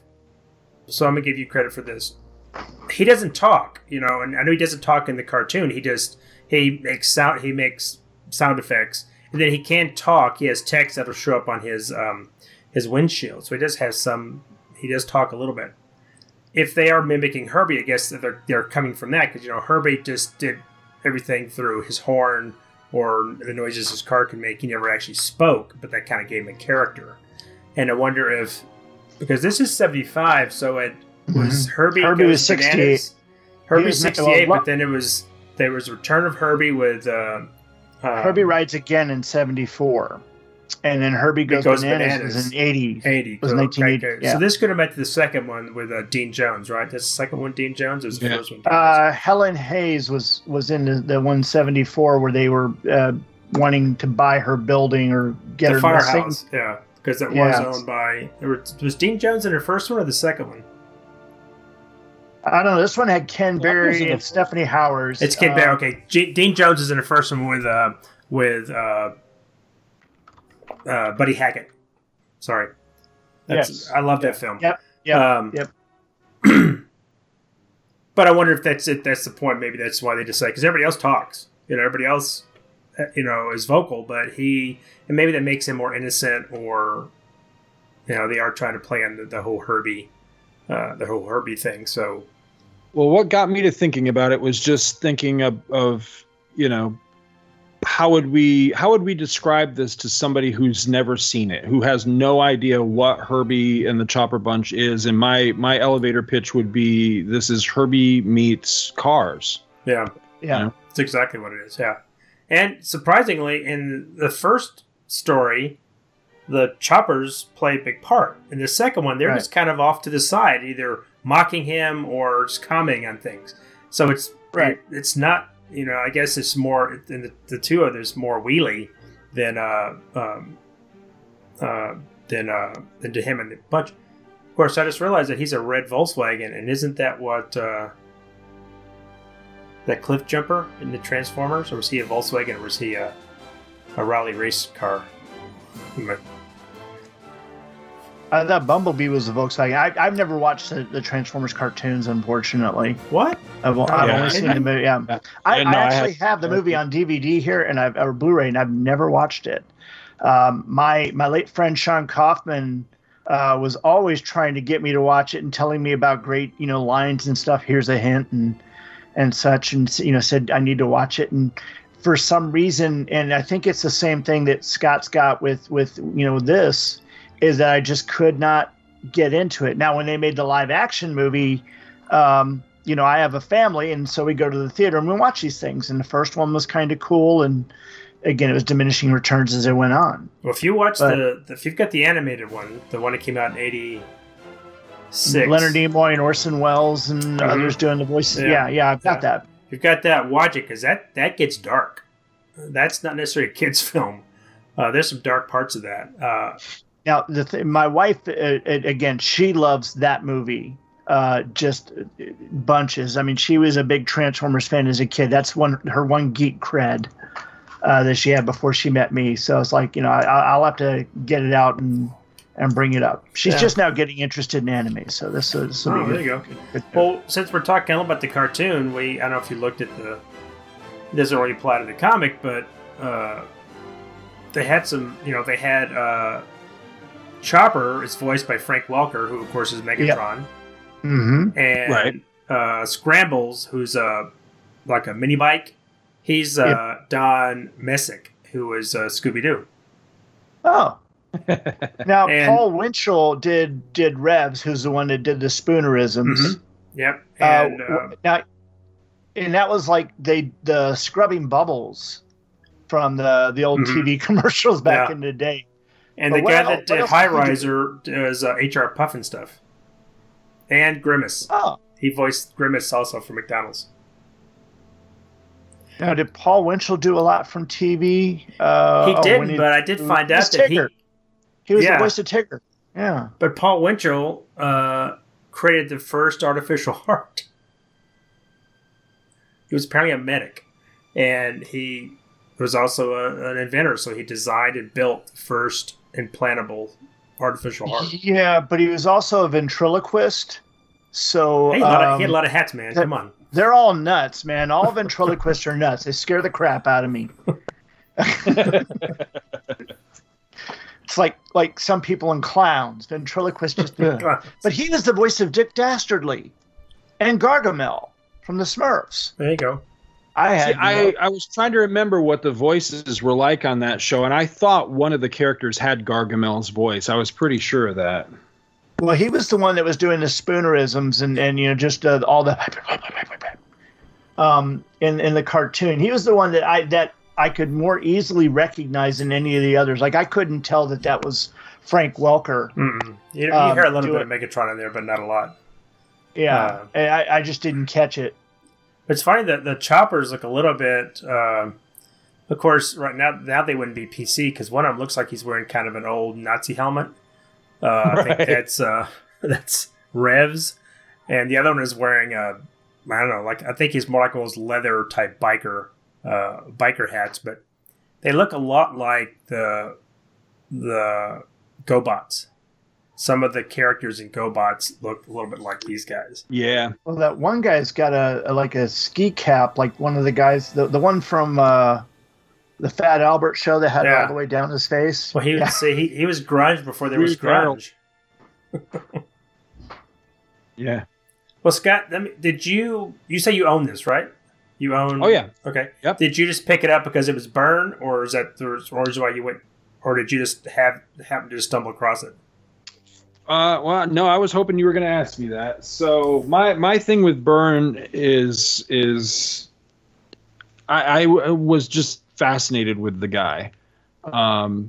It's funny because most people seem to have discovered Byrne with his run with Claremont on X-Men. I missed that somehow. I kind of vaguely remember it being on the stands when I was discovering comics as a kid, but I discovered Byrne with FF. With one of his very earliest issues, and was just really taken with the guy. So by the time he got to Superman, which Superman's my guy, by the time he got there, somewhere in that process of discovering him and him getting the assignment for Superman, I just became a total John Byrne mark. So I actively sought out anything and everything that I could find with John Byrne, whether it was, just a cover or whether it was, a pencil assignment, inking assignment, whatever it was, I sought it out. And you have to remember, this was way before the internet. This was pre-internet days when all you really had was you were very limited on your resources for finding, where these things had happened. There were no complete lists. There had made them yet. There was some comic magazines, and I think that the Overstreet Price Guide at one point had put out a list up to that point. It wasn't complete even up to that point. But I remember I used that as my guide in the 80s when I was sitting there going to comic book shops and just looking for that stuff. Which is a shame now because with all the resources now, you kind of lost and it happens occasionally, just finding something and go, oh, I didn't know he did this. I didn't know he did this cover. I didn't know, or he doesn't do the cover. You look inside like, oh, I didn't know. Sometimes I wrote it. It was something he wrote. He was like, I didn't know he wrote this because he's not doing the artwork. There was something much more magical about it back then in that discovery process, because I can remember there were certain things that were often in contention as well, because there's a cover of, I want to say it's Jungle Action. I can't remember exactly. All I remember is it's a picture, a cover of the Black Panther cornered in a spotlight. He's like up against a wall or something. Mm-hmm. And I remember that being in contention whether that actually was a Byrne drawing or not, because I don't believe the artwork is signed. And some people said it was, and some people said it wasn't. So it was that sort of thing. But it was just so much fun to travel around different places and dig in the cheap bins and everything and discover these things. And I was very proud of myself that at one point in Byrne's career, and this would be post Superman, right around the time that he ended up losing me for a time when he just did a lot of what I consider that were far beneath him. You mentioned Blood of the Demon earlier. I actually wrote Byrne during that time and said, dude, what are you doing? You were doing Superman. Why are you doing this? But anyway, up till about that point, I was always really proud of the fact that I had everything Byrne had ever published at that point. Every cover, every story, every, even the novels he wrote, things like that. I was a Byrne freak, man. But one of the happiest discoveries I ever had was when I found the issues of Wheelie and the Chopper Bunch that he did I'm pretty sure I found him in 50 cent bins somewhere. I was like, wow. holy crap, because I didn't know that until today, but I was looking somewhere, I forget where, I stumbled across a site that said this issue we're looking at ranges about $35, which is about $35 more than I would ever pay for it. So you want to hear something? You want to hear something that'll kill you? I was sitting there doing my checks and looking around, and I found that someone had bought in an auction all of the Byrne art, all 22 pages from issue 3 of Wheelie and the Chopper Bunch for under $700. Wow. But that was in 2002. Wow. If that were today, that would have been, God, it would have been insane. Well, art that's the thing. Exploded, yeah. I count myself lucky enough that I own 2 original Byrne pieces of art. Really? I own a page on the splash page from his Star Trek run when he did Year 1. It's a page when they're beaming down to the planet that's occupied. It looks like an old-time planet or something. And then I've got a page from Spider-Man Chapter 1. But it's expensive, man. It's just really... I picked up the last one in Boston when I saw him because he had some of his Star Trek stuff there. But yeah, pages, getting comic art is extremely expensive. But I don't own... I wish I did own everything. There are huge gaps because even some of his X-Men... I don't own all of his X-Men stuff because that just gets pricey to try to own. I pick them up here and there when I can find them, but... But for the most, I've got some of his, I've got all his FF, I've got all of his Alpha Flight, I've got all of his Superman, all of his Hulk. That's not hard, but it's some of the later stuff like Trio. I don't have all of that. I didn't own Babe until I ordered it for the show, and I still haven't got it. And some of those, frankly, some of that stuff is like, well, I'll read it, but I don't necessarily want to own it. Because it's just not something I'm interested in. But. Yeah, I don't actively hunt them down anymore, and I have since culled some of the older ones that I had. Like I had, the stuff that he did a crossover in Daredevil. It was Daredevil and Ghost Rider. Yeah, and I had both chapters of that, and I ended up selling them. Because they're not really characters that I follow or anything like that. I really only had them because he worked on them, that sort of thing. But I was always curious. It's funny because as I was collecting it as a kid, I always thought, one of these days I'll have a complete John Byrne collection. Somebody might pay big money for that. And now I'm curious if I ever had sold it that way, what kind of money it would pull down to have the complete John Byrne from 1970, whatever year this is, to 1989 or whatever, if somebody, what somebody would pay for that, I have no idea, but I had it, whatever year that was that I finally, started to let things that he did kind of slide by me. Cause I was just like, I don't need, X book just because he did it if I'm never going to read it or it doesn't further my collection type of thing. Well, that's funny because I go through that as I haven't culled through any of my stuff yet, but I've gotten pickier about what I pick up. My goal is, and I know I'll never achieve this, but my goal is to have a whole run of Amazing Spider-Man, and I'm getting down now to the below 50 run. So those are getting astronomically expensive, so I really can't afford those. But and I'd like to get all the Byrne, complete my Byrne X-Men. But I get to be, and this goes with toys and stuff I buy. It's like there was a time when I would buy Spider-Man stuff just because it was Spider-Man stuff, and then now it's like, do I really need a Spider-Man bath towel? Do I need a Spider-Man soap dish? That kind of thing. It's like if I don't like it, why should I buy it? So it occurs to me, I think you bought a bunch of my Byrne X-Men, didn't you? I think I bought some of your X-Men, and I bought your Gwen Stacy Spider-Man books. That's right. Wow. That's right. Yeah.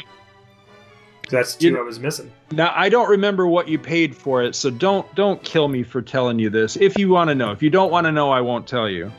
But I can't remember if I've ever told this story on a show. Do you know what I paid for those? Probably less than what I paid you for them. Significantly. So there used to be this great little father-son comic shop in Carrollton, Georgia, where I moved here from. They've been gone a long time. And I got to be really good friends with the two guys that ran the shop.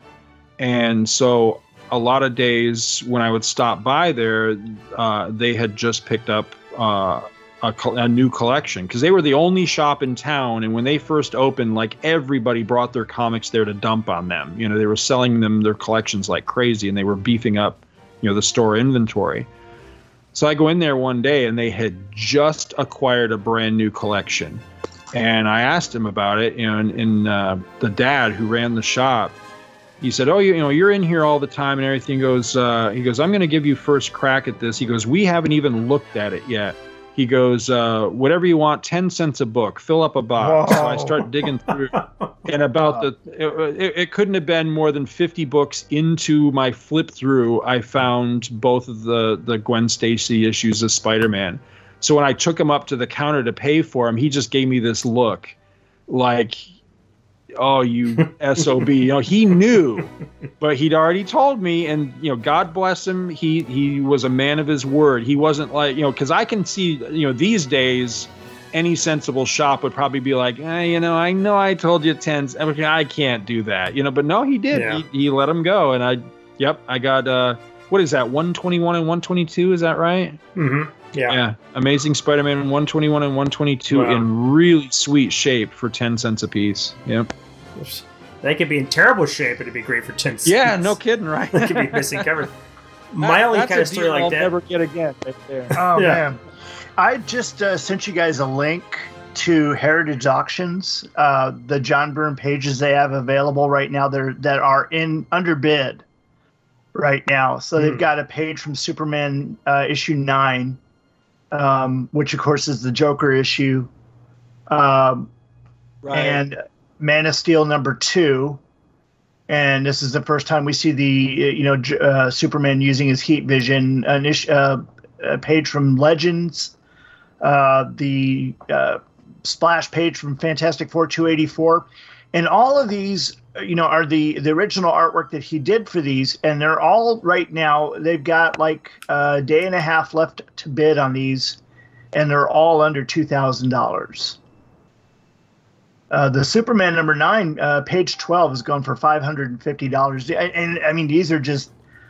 If I had had the money, I would be sitting there going on there and just obviously someone's going to snipe it at the end, and the bids are going to go up significantly as you get to the end of the auction. Well, yeah, it's probably somebody who, it's not an individual person who just wants it. It's somebody who's got who's got some pretty deep pockets, who's going to pick it up because they know they're going to resell it. It's not, that's kind of why I stay off eBay now, because eBay is, I know you kind of soured on it too, Scott, but eBay has gotten where it used to be a place you could find stuff cheap, but now everything is either vintage or somebody thinks it's got some inflated value attached to it.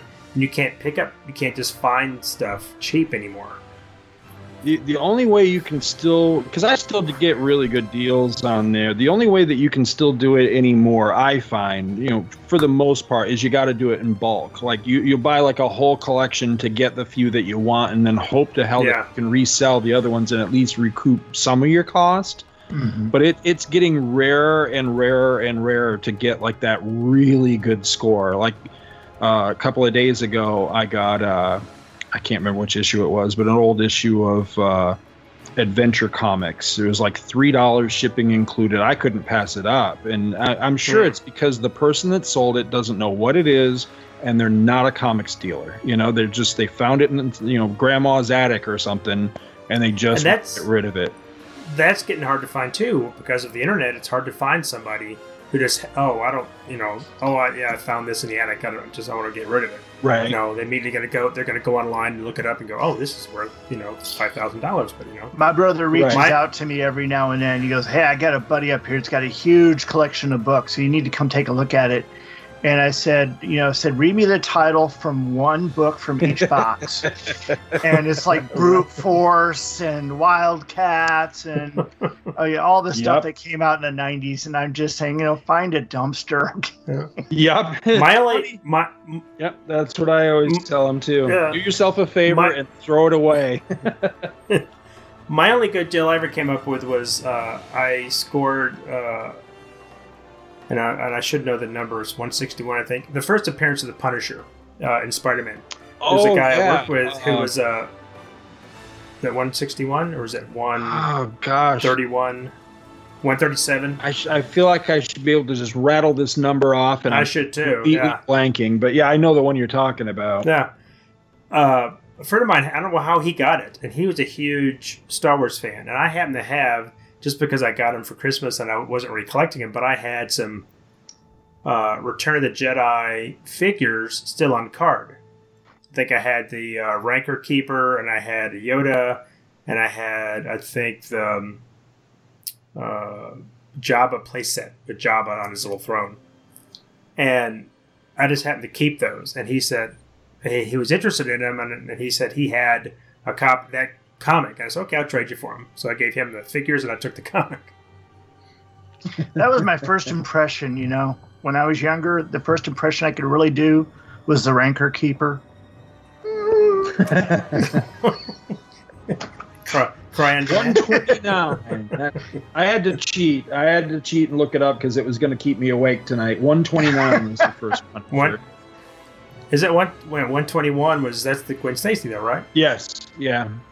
Okay, the Punisher I think is 137. No, it's 129. The one where he's on the cover shooting Spider. Yeah, right. Yeah, that's 129. Yeah, that's the ones that I was hard when I was collecting my Spider-Man because when it wasn't until Zek put out his limited run and then suddenly the Punisher shot up through the roof and all the retroactively made his other earlier issues go up in value and you couldn't touch them. Yep. Yeah, it's funny. They still have not really come back down either. The early Punisher stuff. Yeah. And what's funny is when I find a lot of dollar bins, I never find. I don't know where Professor Allen finds quarter bins because in Texas there are no quarter bins. No. There were dollar bins. They're about the cheapest you could find.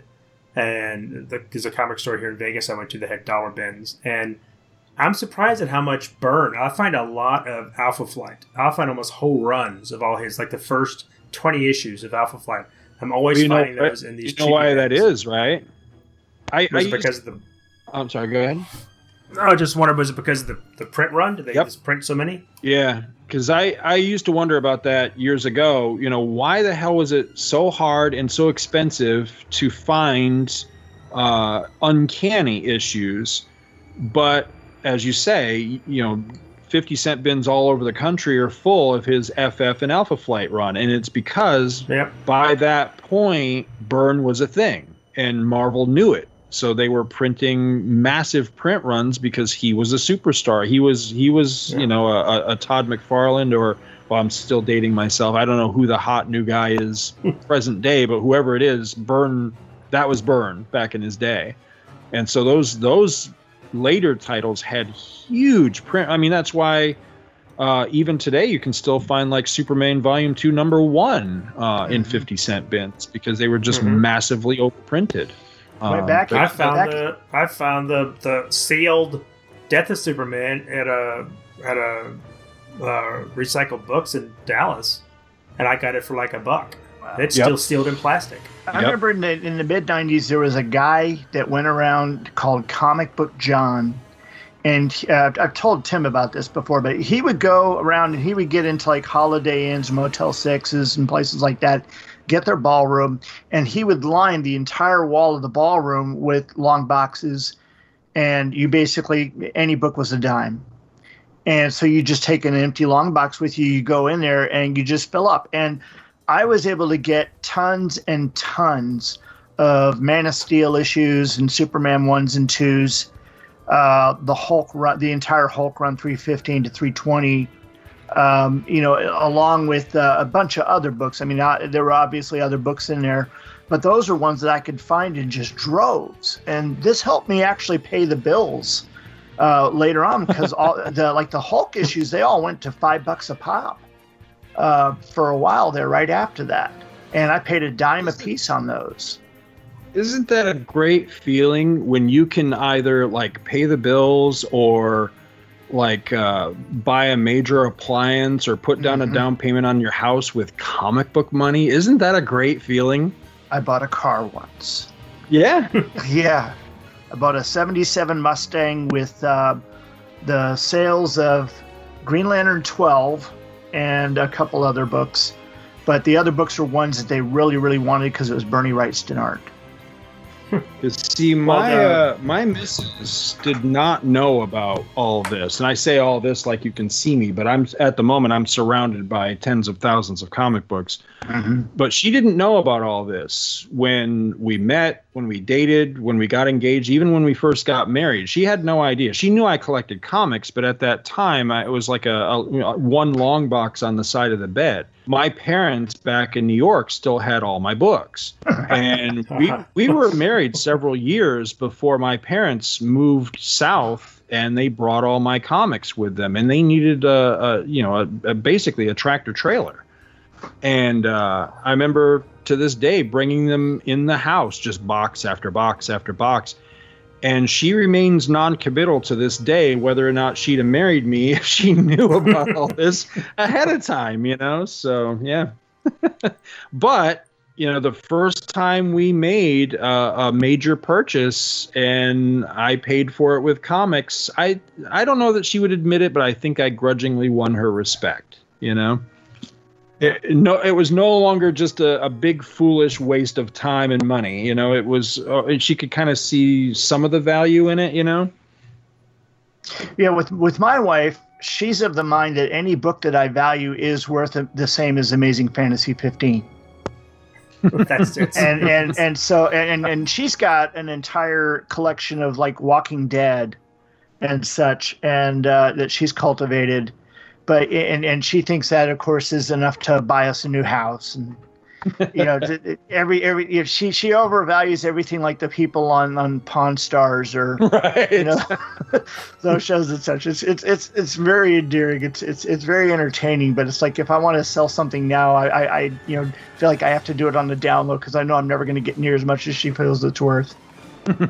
One thing I've ever sold was I got rid of some of my stuff at a garage sale, and I went through a lot of I haven't sold my comics because sometimes it's just a pain in the rear to post stuff and keep up with that. But I sold a lot of my Legos, because Legos, once they're out and they're kind of out of print, the price just goes through the roof. And I was able to, I sold some of my lesser stuff because I want to keep it's mostly my Star Wars Legos and some of the stuff like that I sold. But some of the Legos you can make a lot of money on, and once it's out of print, it's just like a book or a record or a DVD that's out of print, and the price is shot up on it. So, right. But my wife's pretty patient. She's to her it's not so much money; it's more the space, because I've got a whole room that's full of my stuff. So we have a whole room we can't even use. That was at one point so full I couldn't walk in it, so I couldn't even use it as a room. And I need to go through and cull through that but that's just, it's a big undertaking. You don't want to just take it and give it away. You want to, methodically go through it and see what you can make your money back on it. So right. She's had a lot of patience, in the time we've been together for that. So I give her credit for that. Yeah, I've got one thing I want to tell, and it's not actually a comic, but a comic book related, and that is back in 1986 or 87, I was in Turkey. My father worked there at the time, and he showed me the place where they make and sell meerschaum pipes. What those are, Scott? I'm sure you're familiar with them. No, you know, what is that? the white pipes that they carve. They carve them from volcanic ash. And like if you go into a lot of the older stores, the smoke shops and stuff, they'll usually have a section of like meerschaum pipes. Yeah, and, like in National Treasure. Is that right? Yeah, exactly. Yeah. And so back in '86 and '87, you recall John Byrne was working on Superman. So Yep. I basically took a bunch of John Byrne artwork into this shop, and I told the guy, I want a pipe of Superman flying. And, they said, well, we're going to have to charge you for this. And they charged me a whopping $50 to do it. But the thing was, like, I commissioned it in the summer of '87, and they couldn't finish it. The artist that was working on it got into a car accident. So in the summer of '88, when I went back there, they had it finished. And I'm going to see if I can put this where you can see it. They finished it, and it was not quite, what I expected, because I was really hoping it was going to be like, look like John Byrne's art.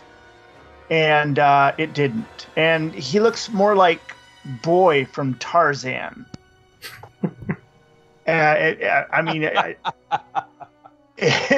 But at the same time, it's got almost a very Kirk Allen look to it. And yet the legs, the way that they are, it's almost very feminine. And I just put a picture there in that Facebook messaging. Yeah, I think you saw me a picture. It's actually pretty cool. Yeah, it is cool. It's just not what. And it's a one of a kind. It's a one of a kind piece. Yeah, and they said they would never do it again. Because number one, in a country like that, they look at Superman and all that stuff as just kid stuff, and adults just do not pay it any mind whatsoever. It reminds me of if you've ever seen some of the illustrations that are in the very first printing of the Adventures of Superman novel from back in I think it's in the 40s. It kind of looks like that to me. It's funny. But that's one thing that I'm sure, it's like my friend Weldon Adams, he used to run comic book shops here in the area. Now he works at Heritage Auctions. He's one of the, I guess you'd call them curators. Things come across his desk all the times. Like recently he was able to bring in and sell through auction the big splash page from X-Men 137. So the 2-page of the X-Men on the transporter pad. Oh, right. Yeah. Yeah. And they sold that for like $200,000. That went for auction for like $200,000. Good. So, Lord. yeah, and every now and then they have these bring it in day, and they'll do like Antique Roadshow kind of appraisals of the stuff that you bring in. So I'm going to have to take it in there and just kind of see what kind of value this has. Now, again, it's like 32 years old. And there's no other like it in the world. So it's got some cachet there, but I just don't know what kind of value it would have. But that's the thing, you don't know if that gives it value, or if it's just like, okay, well, if you'd had your head carved on it, would it be just as valuable? Because that's one of a kind too. I mean, it would certainly appeal to a Superman collector, I think, and in fact, it is one of a kind. Would make it value, but maybe that's your new house payment right there, Scott. Brian, not Scott. He'll say, no, Brian, this is worth now if it's $50,000. If it's my new house, okay, I'm there. If it's a house payment, no way, not going to happen. Well, and see, that's the thing I would never sell, because that's part of kind of your childhood. It's a one of a kind thing, and I would probably, unless you absolutely had to, let go of it. It's something I probably would let go. But I've got a kid that's incredibly bright, and I really want to see him go through college. And Tommy, you better get a job. That's been an increasing discussion, but he's just incredibly bright. He'd been looking at paleontology, but he's starting to branch out somewhere. So we'll see what happens. He's 13. He's got time. You can talk to Fanula. She's an anthropologist. Yeah. So Wheelie and the Chopper Bunch. Now, while that of course was the book that we picked, I think that this is more of a great gab session, and I hope that when we put it out, the episode 10, that will represent it more as that than Wheelie and the Chopper Bunch. It's just an excuse to talk to Scott. But I mean, when you do the art, I think you should take one of Scott's pictures and just put it like on Superman's body or Captain Kirk's body, or just something along those lines. That would be great. Yeah, I don't know what I'm gonna do. I haven't even thought about doing the artwork for it.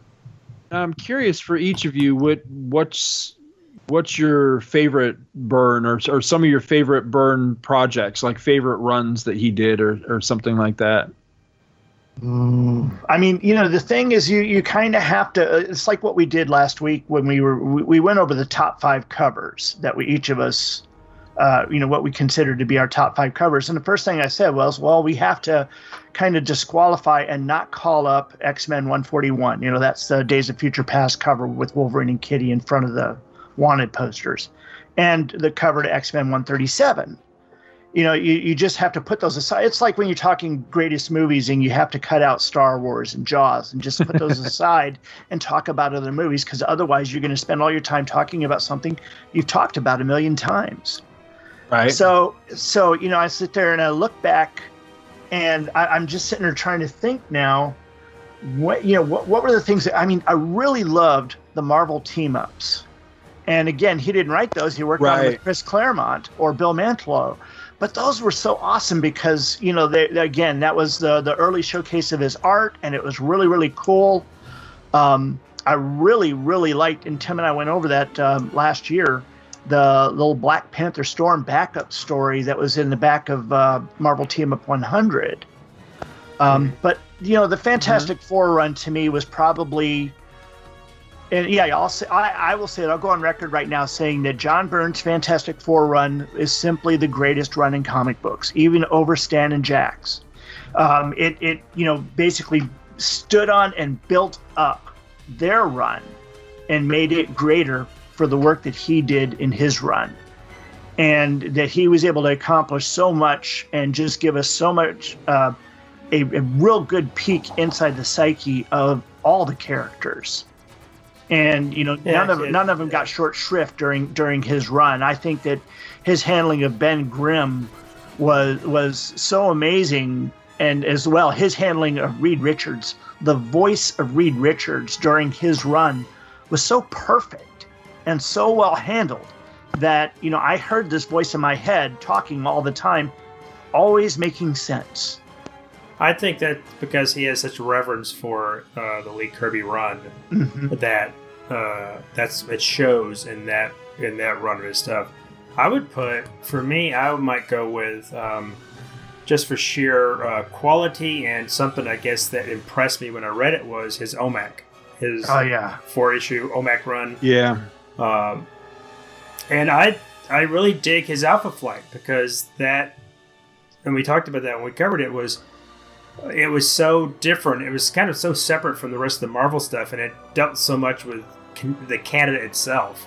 Was as much of a character in the book as the actual characters were, that I kind of wish he'd stayed on a little bit longer, because I kind of like the mysticism and kind of the magic and the kind of stuff that he was dealing with that book. So, obviously his X-Men run is I can read that Dark Phoenix over and over and over, but stuff that stuff that's just his. That's him and Claremont, but stuff that's just stuff he is responsible for, I'd go with those right now.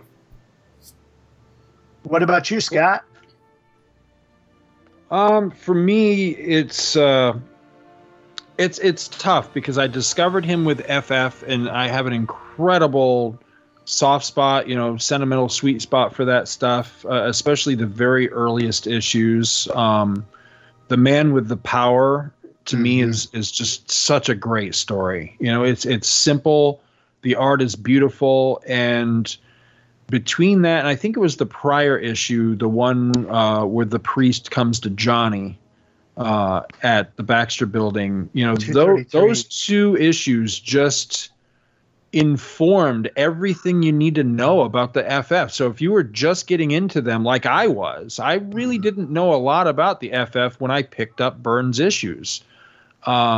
It got you up to speed, and it's just great stuff. I don't know if I would go so far as to call it the greatest run ever, but I'll totally agree with you that I think he did a better job than Stan. I think he took what Stan and Jack built and plussed it. I think his stuff is better. And I know that might sound sacrilegious to some people, but I think it is, I think it's been done a couple of times. One of Byrne's best friends is Roger Stern. I think Roger Stern's run on Amazing, writing-wise, is better than Stan's for much the same reason. He took what Stan laid down and plussed it, I'm totally there with you on that. I totally agree with you on that. Again, I'm assuming that you and I are probably in the same age range. I turned 54 this year.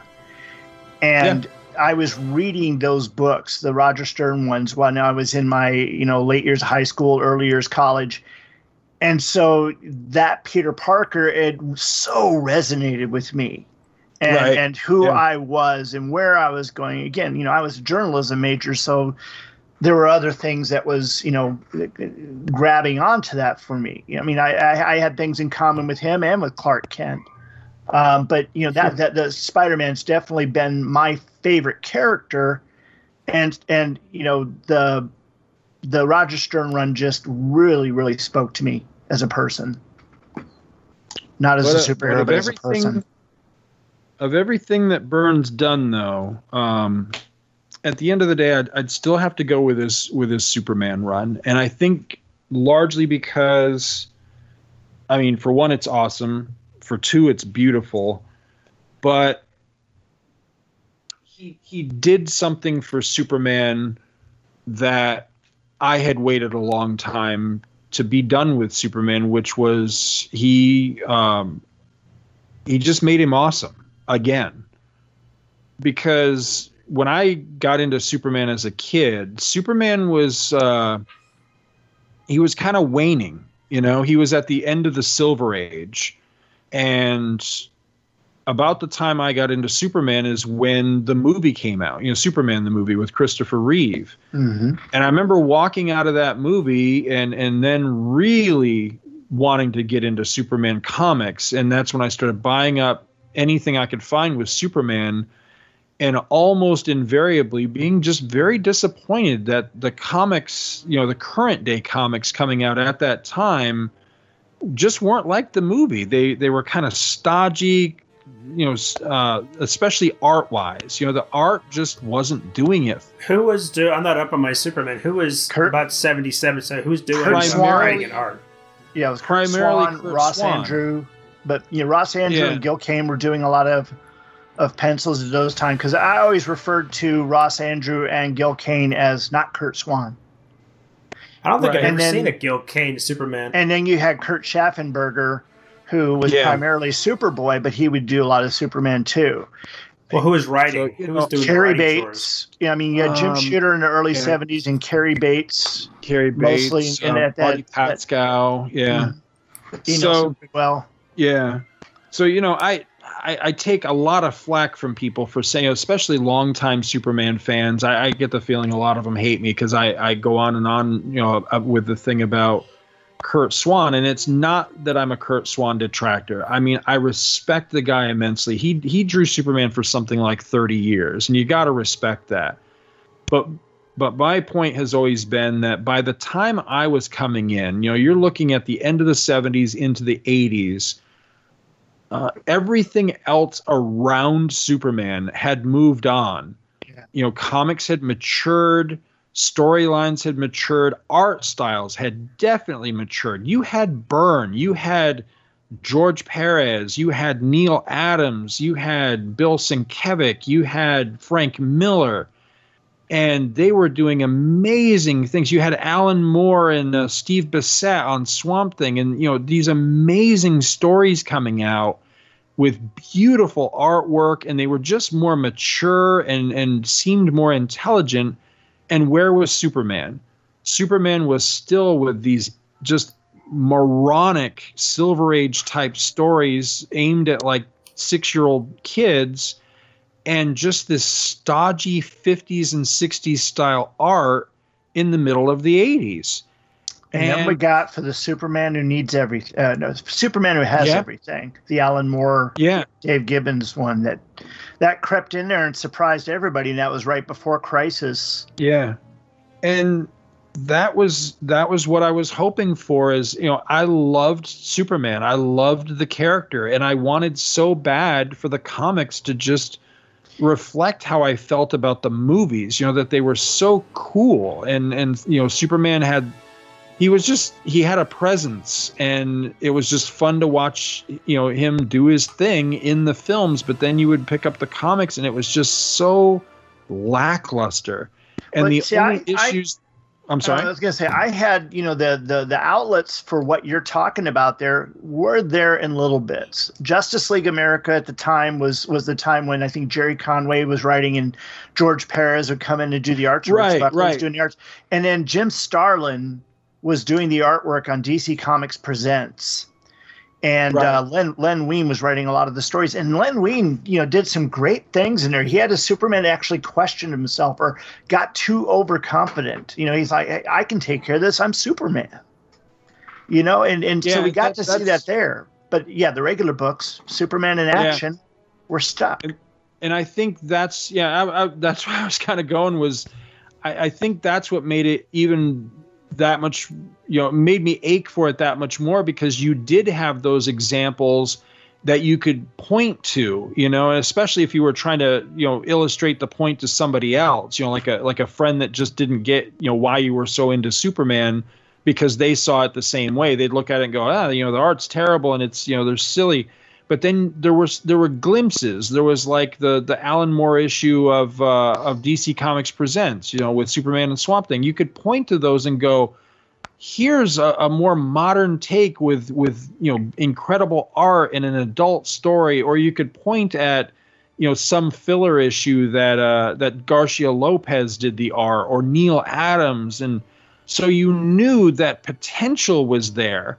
But it was only like in fits and spurts. It'd be like some one-off somewhere, but on the regular day-to-day or, you know, week-to-week or month-to-month adventures of Superman in Action Comics and Superman, it was just the same old stodgy thing over and over. And so when Byrne got that assignment, I was so excited, because here was, you know, he was getting my guy. Here was this artist that I loved and had been following, and at that time was, you know, voraciously devouring, you know, anything and everything I could find of his in the back issue bins, you know, hunting up, you know, Hulk and all these other things that he had done. And then I hear he's jumping over to DC and he's getting Superman. I can't tell you how excited I was about that. And the dude delivered. I mean, he reinvented Superman, and, you know, Superman fans have never had it so good as when John Byrne was on Superman. He kind of set the tone for Superman for about the next 20 years. Yep. When he revamped it, but I'm curious as to why, because I'm more of a Marvel guy than a DC guy. So, you know, in the 70s when I think Batman was getting a little more mature and wasn't getting into artwork, and the Green Lantern, why they decided to keep at that point. I mean, would you consider at that point Superman to be their flagship, or was it Batman? No, it was definitely Superman. Batman didn't become a thing until the first Burton movie, because Batman, was often right on the edge of cancellation by DC. You know, the TV show saved him for a time, and, you know, and generated enough goodwill to keep it running, you know, into the 80s, and, you know, for them to get to the movie and all that. I thought Dark Knight Returns really but kind also of Dark. Yeah, spiked I up was his just going to sales. say Dark Knight, I thought, Dark is one Knight that set gave the tone. a big boost as well. And then Batman Year One, and yeah. Frank Miller, Frank Miller coming in to Batman from Daredevil, definitely, you know, I think that's a big reason why the movie got greenlit. But I mean, I was a Batman fan and a Batman collector just as long as I was a Superman fan. You know, Batman's always been like my number 2 guy. But I can tell you, as a kid, it was tough to be a Batman fan prior to that movie coming out. Mm-hmm. Because Batman, I know today's, kids and collectors, they can't fathom this thought, but Batman wasn't cool. Batman had this terrible stink and stigma on him from the 60s TV show, to where even people that read comics still looked at him as a really silly, stupid character because of the 60s show and all the, the cheese and everything of that show. That's how they saw that character. And so it was tough, man, going into a comic shop or wherever and picking up back issues and getting the stink eye from whoever rang you out that why are you buying that crap? And then look at it today, that stuff's worth a fortune. So, but yes, not the Max Allan Collins stuff. But well, look what happened to the X-Men. They were on the verge of being canceled to the point where they were being reruns. Yeah. Right. And then Byrne comes along, or actually Cockrum comes along, and then they kind of get revamped, and then suddenly, through the 90s are the hottest ticket out. But that's, it's... the thing is like, and Byrne's the first one to say it, is that, his X-Men didn't sell that great. It wasn't until after he'd left the book and word started getting around and people started going back and looking at those that the interest in X-Men really exploded. Right. So I mean, again, for the X-Men books that Byrne did work on, the value of those is probably going to jump up a lot in these next few years, simply because there wasn't as big a run on those as there were on, the later stuff. And of course, they did that. They were still under the old newsstand model too. So a lot of those books got destroyed if they didn't sell. Yeah, you can still find his books were not. A lot of times you go to cons, they'll have them. I always look for those bins that have all their stuff marked down half price. Right. Yeah. And you can pick up significant Byrne issues for $12. $10, 12, 15. But those are typically readers. The ones that the other people have read over and over a number of times, because you can usually tell by the spine or whatever. It's like usually if they're in very, very good condition, they're going to pop them up over $20-$30. Right. And I'm fine with all the stuff in my collection doesn't have to be near mint. As long as it looks like the cover's attached to it and it's not absolutely just dogged and increased and some kid hasn't drawn all over it, I don't have to have a pristine copy of something, because I'll settle for a 4.5 if it's a tenth of the price of a 9.0, because I'm not buying something that's slabbed that I'm not going to open up anyway. Yeah. Now, Scott, we're going to give you homework now. Your homework assignment is to read through those X-Men Elsewhere CBRs I sent you. So and saw that coming. Yeah, you're not going to regret it. I've really, really enjoyed those. It is something that most that are reading it would say is that he does need an editor, in that, like some of his choices on where he's taking the story or whatever and reflashing back on some stuff. He could definitely use someone at least to bounce the ideas off of before he puts them down. That being said, though, this stuff is really, really great. And when you get into the Sentinel storyline, you're just going to be, oh my God, because it just gets balls out nuts. And you're bringing in the Avengers, you're bringing in the Fantastic Four, and it is a huge Donnybrook with Sentinels. Well, I wonder what's Stern up to these days. He should partner up with Stern for this stuff, because Stern was his editor at one point back in the day, wasn't he? Didn't he edit the X titles? Yeah, he edited the X titles when he first got onto it, and then Louise Jones took over. And again, I don't know how much of this is true or what, because it's all hearsay and it's not necessarily from Byrne himself. But Roger, as the editor, gave Byrne a lot of latitude on how he was doing the plotting and such in the story. That's how Byrne got his plotter credit on the book, whereas typically he would be Art Robot and just go off the writer's script. But since they were doing the Marvel method, and he was actually he and Claremont would talk, they get the plot together, then he would go and draw the book, but then Claremont would come behind him and script it. And Claremont, of course, would put a lot of stuff in there that he didn't think needed to be in there. He would change things or rewrite the dialogue to fit something else, another storyline he wanted to do. Case in point, in Days of Future Past, that little missive about Kate Pryde kissing the spirit of Kitty as she comes back to her body. And Byrne has always said that right there ruins the entire story of Days of Future Past, because what that says is that they weren't successful in changing the future. Right. Because the moment that, Kate deflected the crossbow bolt and saved Senator Kelly, that should have changed the future, and those X-Men should not have existed. And exactly. so Kate's mind should not have gone back. But by having that in there, Claremont opened the door to all the other stuff that he ultimately did, Nimrod and all that.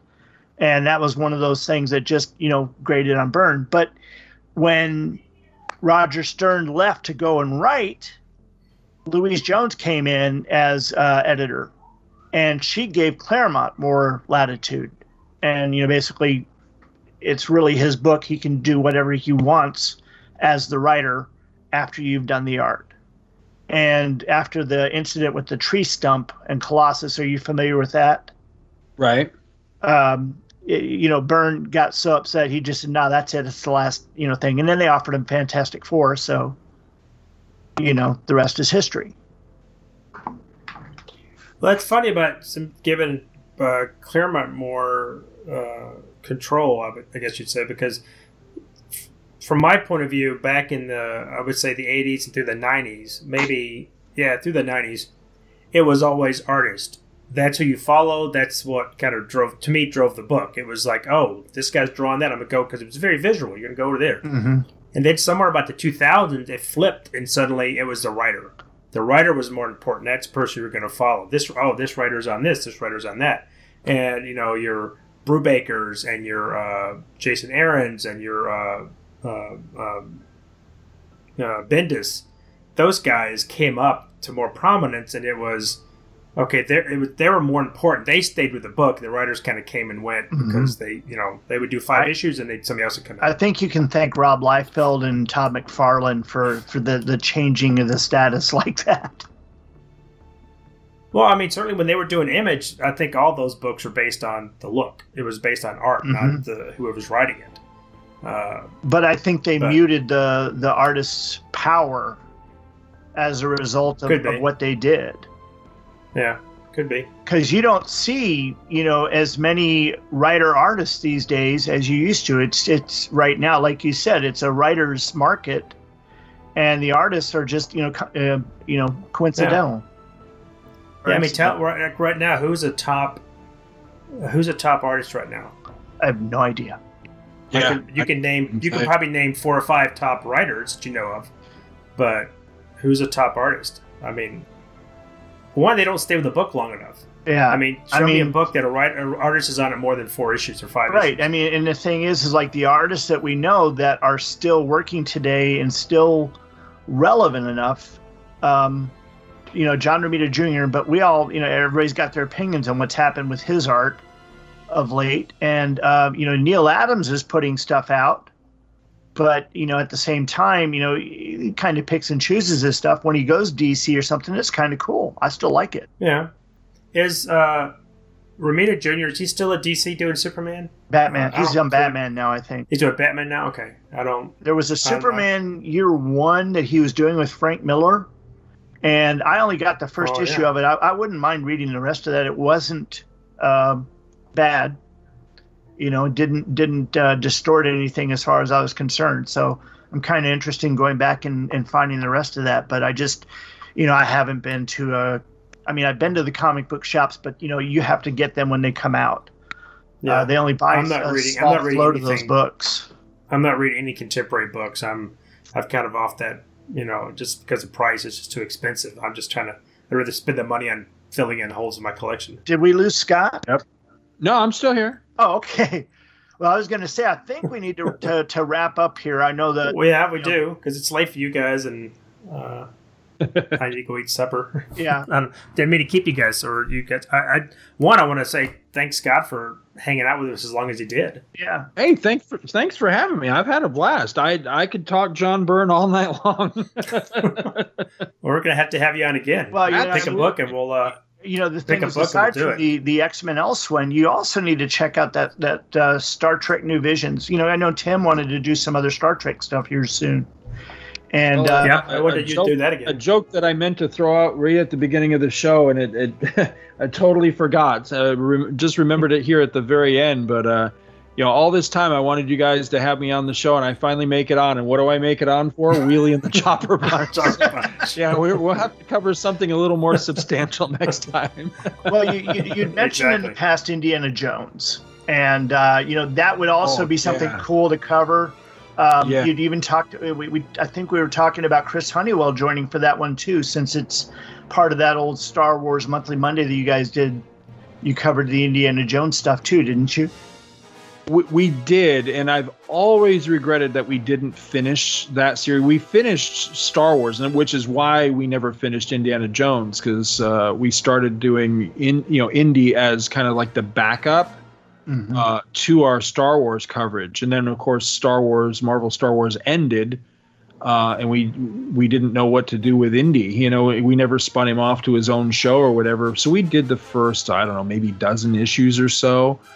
The series as a whole is okay. It waxes and wanes in quality, but those first 2 issues by Byrne. Byrne wrote, drew, I think he did pretty much everything on those. And much like his Star Wars, the dude nailed the feel of the world. It's funny, too, because all that existed at that time for Indiana Jones was Raiders. That was it. Yeah. So he was kind of inventing more mythology for the character as he was going along. And those first 2 issues are awesome. And I think what the best accolade for those first 2 issues is that at the time that I think it was called West End Games, the D&D people, that they were creating modules for the Indiana Jones role-playing game. One of the modules was directly based on his 2-issue story from Further Adventures of Indiana Jones. Oh wow! Cool. I didn't know that. Yeah. It's good. It's good stuff. It's really good. Yeah, Scott, have you ever considered, I mean, you probably don't have time for this, but considered revisiting the Marvel Star Wars with possibly like Ryfin or maybe even you and Chris doing it again? Or is that just too big an undertaking? I'm supposed to talk to Chris tomorrow night and see if we can figure out how we want to cover the Star Wars newspaper strips. So that'd be cool. Yeah, it's been on the it's been on the docket forever and a day. It's funny. I was just talking to somebody about this and I can't remember who it was, but I think sometimes I worry that our old listeners are afraid that like Chris and I had a falling out or something. No, it's just life got in the way. I mean, we still communicate. We still hang out online and stuff like that. He lives in New York. I live in Florida. But I mean, we're still best friends. There was no falling out. There's nothing like that. It's just, Star Wars, Marvel Star Wars ended, our coverage of it ended. And then the show just kind of fell apart after that because that was the backbone of the show. But we've always meant to, pick up and carry forward. And I think we finally might have found a hook with doing the newspaper stuff, which I've always wanted to cover. Because I love the Russ Manning and he loves the Al Williamson, and between the two, that's the entire run. So, wow, yeah, well, and that stuff, as I say, that stuff just. I'm sorry. I'm looking forward to that now. Oh yeah, and that stuff. Well, I wish you got hardcover, the bound hardcover treatment not long ago. So that's what really kind of lit the fuse, is when the stuff finally got reprinted in what I consider to be the proper manner, meaning how it appeared in the paper. Because Dark Horse had reprinted, I don't know if they did everything, but I know they reprinted in 2 separate runs the Manning stuff and the Williams stuff. But what they did was they took those newspaper panels and re-edited them into a comic book format, which is fine. but they're strips. They're newspaper strips, and that's how I wanted to see them. And thank God Marvel finally did that. So they're out there. I'm still waiting for you guys because I don't think you finished Star Trek Monthly Monday. We didn't. You never finished. You did, and that was my gateway. That was the first episode that I listened to that got me into all of this. And I was looking for Star Trek stuff. Shouldn't bring up Michael Bailey and Crisis on Infinite Earths. Oh no! Please don't! Please don't! It breaks my heart because I swear not a month goes by that I don't hear from somebody going, "Oh, I wish you guys would do more episodes." Yeah, me too. Me too. I have strongly considered, I mean, to the point that I've sat down and plotted it out and everything of not so much picking up the old show, because I always promised Mike, we promised each other we wouldn't do the show unless we could do it together. But I have strongly considered either picking up where we left off with a brand new show and just doing it myself, or doing something that it's essentially the same thing but just on a completely different show. So the thought that keeps occurring to me is to do the Crisis, because that of every comic that's out there that I've never talked about fully in podcasting, the Crisis is the big one for me. That's like the Mount Everest, and I would like to do Crisis true justice, because we started it and we got, 3 issues in, I think, and then that's when everything just kind of apart. But so I think about it way more than I should probably, but that's definitely one of those things. Eventually, God, I want to finish that so bad. It's a shame to have put so much work and investment into that and just never finished it. So that's one I think about a lot. Well, the thing is, you and Bailey both have this voice that evokes incredible sentimentality, so that when you two get together and start talking about this, it tugs at the heartstrings. It really, takes you back and makes you, yearn for comic books to be done like this again. Aw. So, it's just, as podcasters go, you guys, when you guys got together and you and Honeywell got together, there was an enjoyment that came from it, and it didn't matter what the material was, because you guys made it interesting. You talked about how it stirred you as young men, and the audience that we have is guys just like us, and the audience does increase a little bit. We're getting some younger people in, and that's good, but they're not catching on to that part of things like we are. And go ahead. I was saying, I think the magic ingredient when I was listening to the early shows, because it was just Scott and Chris, was the chemistry. Mm-hmm. You could tell these guys grew up together. They were best friends. They knew each other. And you could just sit there and listen to them talk for an hour. I had the kind of same reaction for Dinner for Geeks, Ryfen's group. Those guys just get together and just basically shoot the breeze. And it could be about anything, but you could tell these guys knew each other. They were friends. They had a pretty good chemistry, and they bounced off each other.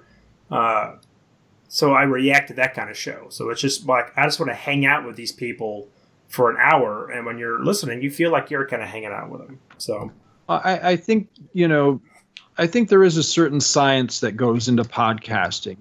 There's certain things that really click with people, and it's one of those things you try not to overthink it, but at the same time, you try to make sure that you're doing certain things. And to me, that was always the big thing, is find some way to connect with the audience.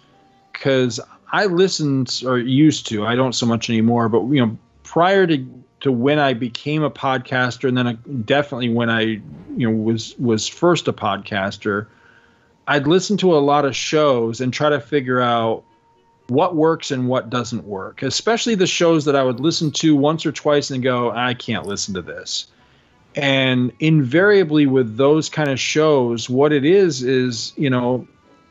are you talking with me or are you talking at me? Because if you're talking at me, then you're not engaging me emotionally in any way. You're not telling me, Perfect example is I think it's kind of slacked off now, but there used to be a lot more of I think it was Mike that coined the term index shows, meaning you would pick a subject like, say, I don't know, Fantastic Four. You'd start with issue 1, and you were just going to cover every single issue of that series in order. And there were a lot of shows like that, and a lot of them were really good, but there were some of them that were just dull as dirt. And the ones that were dull as dirt were the ones I finally realized what it was, is that you're telling me everything about this issue, every minute detail, who wrote it, who drew it, who inked it, the circumstances of how the story came about, the reaction to the story, everything. But you're forgetting the prime ingredient. How did it make you feel? How did you feel about it when you read it when you were 4 or whatever? And that's what we always try to do in the shows that we did, is that we wouldn't just talk about an old episode of Star Trek. We would talk about watching it when we were kids. How did you feel? Where were you in your life? What impact did it have? Did it make you laugh? Did it make you cry? Did it make you go, "Oh God, this sucks"? Something to make to engage the audience on an emotional level. And I'm not going to sit here and say these are the secret ingredients to podcasting, because I don't have that high opinion of myself. But for us, that's the stuff that worked. And I hear it from people all the time that. That especially the ones that write to me and go, "When are you going to get off your ass and put out some new episodes?" That's the stuff that they liked. And that's that's just a really good feeling to think that, at the end of the day, podcasting for me has always been really just an excuse for me to hang out with my friends and shoot the breeze, So the fact that people were actually listening to these things and will write to me and say, and I can't tell you how many letters I've gotten like this, where people would write and go, dude, last year I was just having a hell of a time. I lost my mom, maybe I lost my job, we moved and I don't have any friends, whatever just dire circumstances that some people have gone through in their lives, And they write and they tell you, but what helped me get through was listening to you. And I'm going, really? Listening to me? Because I sound like an idiot half the time. Really? But yeah, and the fact that they would be really sincere about that, it really means the world, to any podcaster, but especially to me, to get, feedback like that, because I can't get my kids to listen to me, but somebody else will tell me that, I've listened to every show you've ever put out. I'm like, dude, you have way too much free time on your hands. Well, all right? The thing is, because, like I said, the tone, the timbre of your voice and all that does lend itself to the sentimental tone that you're trying to push off. And that is one of the great ingredients I don't know that you knew you had. When I started listening, to Two True Freaks, it was because of Byrne. I was listening to your show on the Untold Legend of the Batman, and I just started picking up on your episodes. And of course, this guy kept writing into you about the same things I would write into you about. And again, your Titanic show. If nobody's listened to that, you need to pull that down and listen to that one right now. That's one of the greater episodes on the network. That is of everything that we've ever done, and again, I hope this doesn't sound terribly big-headed, but I think we've done some really epic stuff over the years. We've been at this now. It'll be 12 years this year that we've been podcasters, Chris and I. And we've done a lot of shows covering a lot of stuff, some really great episodes, some really crap episodes. But of everything that we've ever done, and I always worry that this hurts his feelings because this was a solo project I did all by myself. But of everything I've ever personally participated in, that's the one I'm most singularly proud of, because I was scared to death to do that episode because Titanic is so near and dear to my heart, and I thought there's just no way I can capture how I really feel about that subject without sounding terribly maudlin or just Yeah, I'll be honest with you. When I was editing that episode, I just kept listening to it, going, "God, I sound ridiculous." Is anybody going to even care about this? Because comics in the Titanic, does that even cross over? But I tell you, I get more feedback on that episode as single episodes. And I mean, the thing I get the most feedback on is Tales, because everybody wants that show to come back. Mm-hmm. But as far as single episodes go, that's the one I hear the most about. And that means the world to me, because, if you ever take away anything from the 20 gazillion hours that are out there of me running my mouth, that's the one thing I would want somebody to take away is, this horrible tragedy at the beginning of the 20th century that I feel is starting to slip out of. I feel like it's starting to slip into the realm of, the Great Pyramids or something, or, digging up pharaohs, and you got to remember that while there might not be any more living survivors, I mean, this thing it was only a little over 100 years ago. It still impacts living people today, whether they were on the ship or not. And I just, I hate to see it start to slip into that realm of myth or something, Yeah. Where the only thing people consider is the Cameron movie. Yes. Oh God. Yeah. I'll take Raise the Titanic over that. Have you seen, this is for you, Scott, and I don't know who put it out, it's BBC or somebody. Somebody put out a special a couple 3, 4, 5 years ago, and it was all on the building techniques of the Titanic. So they actually kind of built a section of the Titanic hull, and they used the same tools that were available at the time, period pieces. So they built a little, maybe it was 20 by 30 or something like that, a section of the hull on a dock, using the same tools and rivets and stuff like that. I remember that being on. I'm not sure if I watched the whole thing or not, because I'll be honest with you, I don't keep up with new stuff with Titanic as much as I used to, just because I don't want to say I burned out on the subject, because I mean, it still continues to fascinate me, and it's very near and dear to my heart. But because of the Cameron movie, we went from the Titanic being kind of like a small, like there was just a small handful of nuts, that were really into it and remembered it. And, and then the movie comes out and it became a worldwide phenomenon, and it changed the fandom of it somehow, if you know what I mean. Mm-hmm. And so there was just this glut of, a lot of them were like these really shoddily produced documentaries and, stuff with just really sketchy, quote unquote, facts. And, as everything was to make a buck, because the movie had been this gigantic thing. And, well, I only brought it up because of whether it's good or bad. I've seen bits of it. The host of the show is my wife's cousin. So that's the reason why I brought it up. Oh, wow. It was kind of cool. Like I said, I remember that one being on, and I think I watched it, but I really can't remember. But there have been some really good ones fairly recently. I know there's one on Disney Plus right now with James Cameron, where they go back and they examine the wreck. And the night of the sinking, essentially, with like new forensic evidence to see how close they came in the movie. That was actually fascinating. That Ghost to the Deep with Bill Paxton. Is that what that one was? No. That came out right about the time of the movie. That's called Ghost of the Abyss. That is a great documentary. It's almost like a companion piece to that movie. That's a really good one. No, this was a National Geo, I think.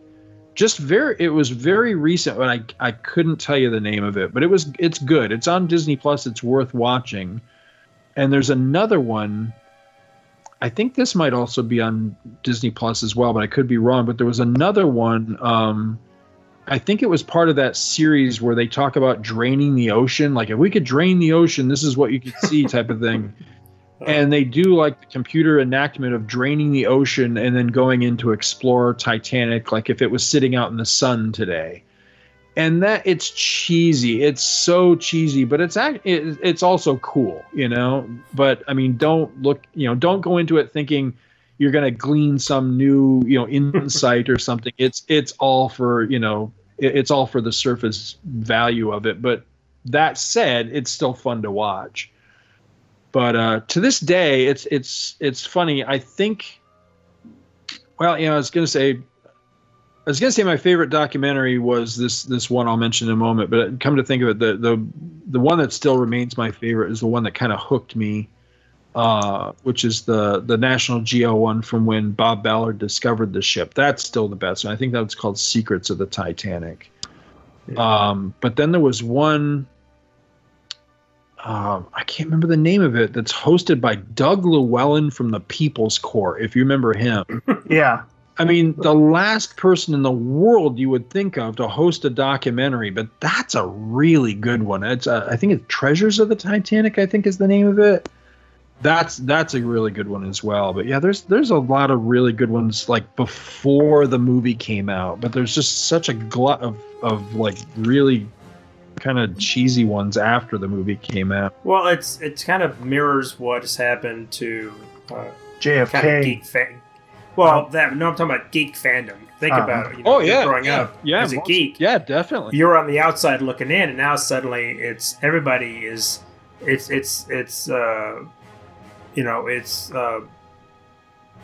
become fashionable to be geek. So you're no longer, it's a lot of kind of wannabes and, I don't want to use the word poser, but it's people that are kind of in the shallow end of fandom. They're not really in it, but it's become so contemporary and, so that it waters it down for those that are been in it, like we've been fighting the fight forever.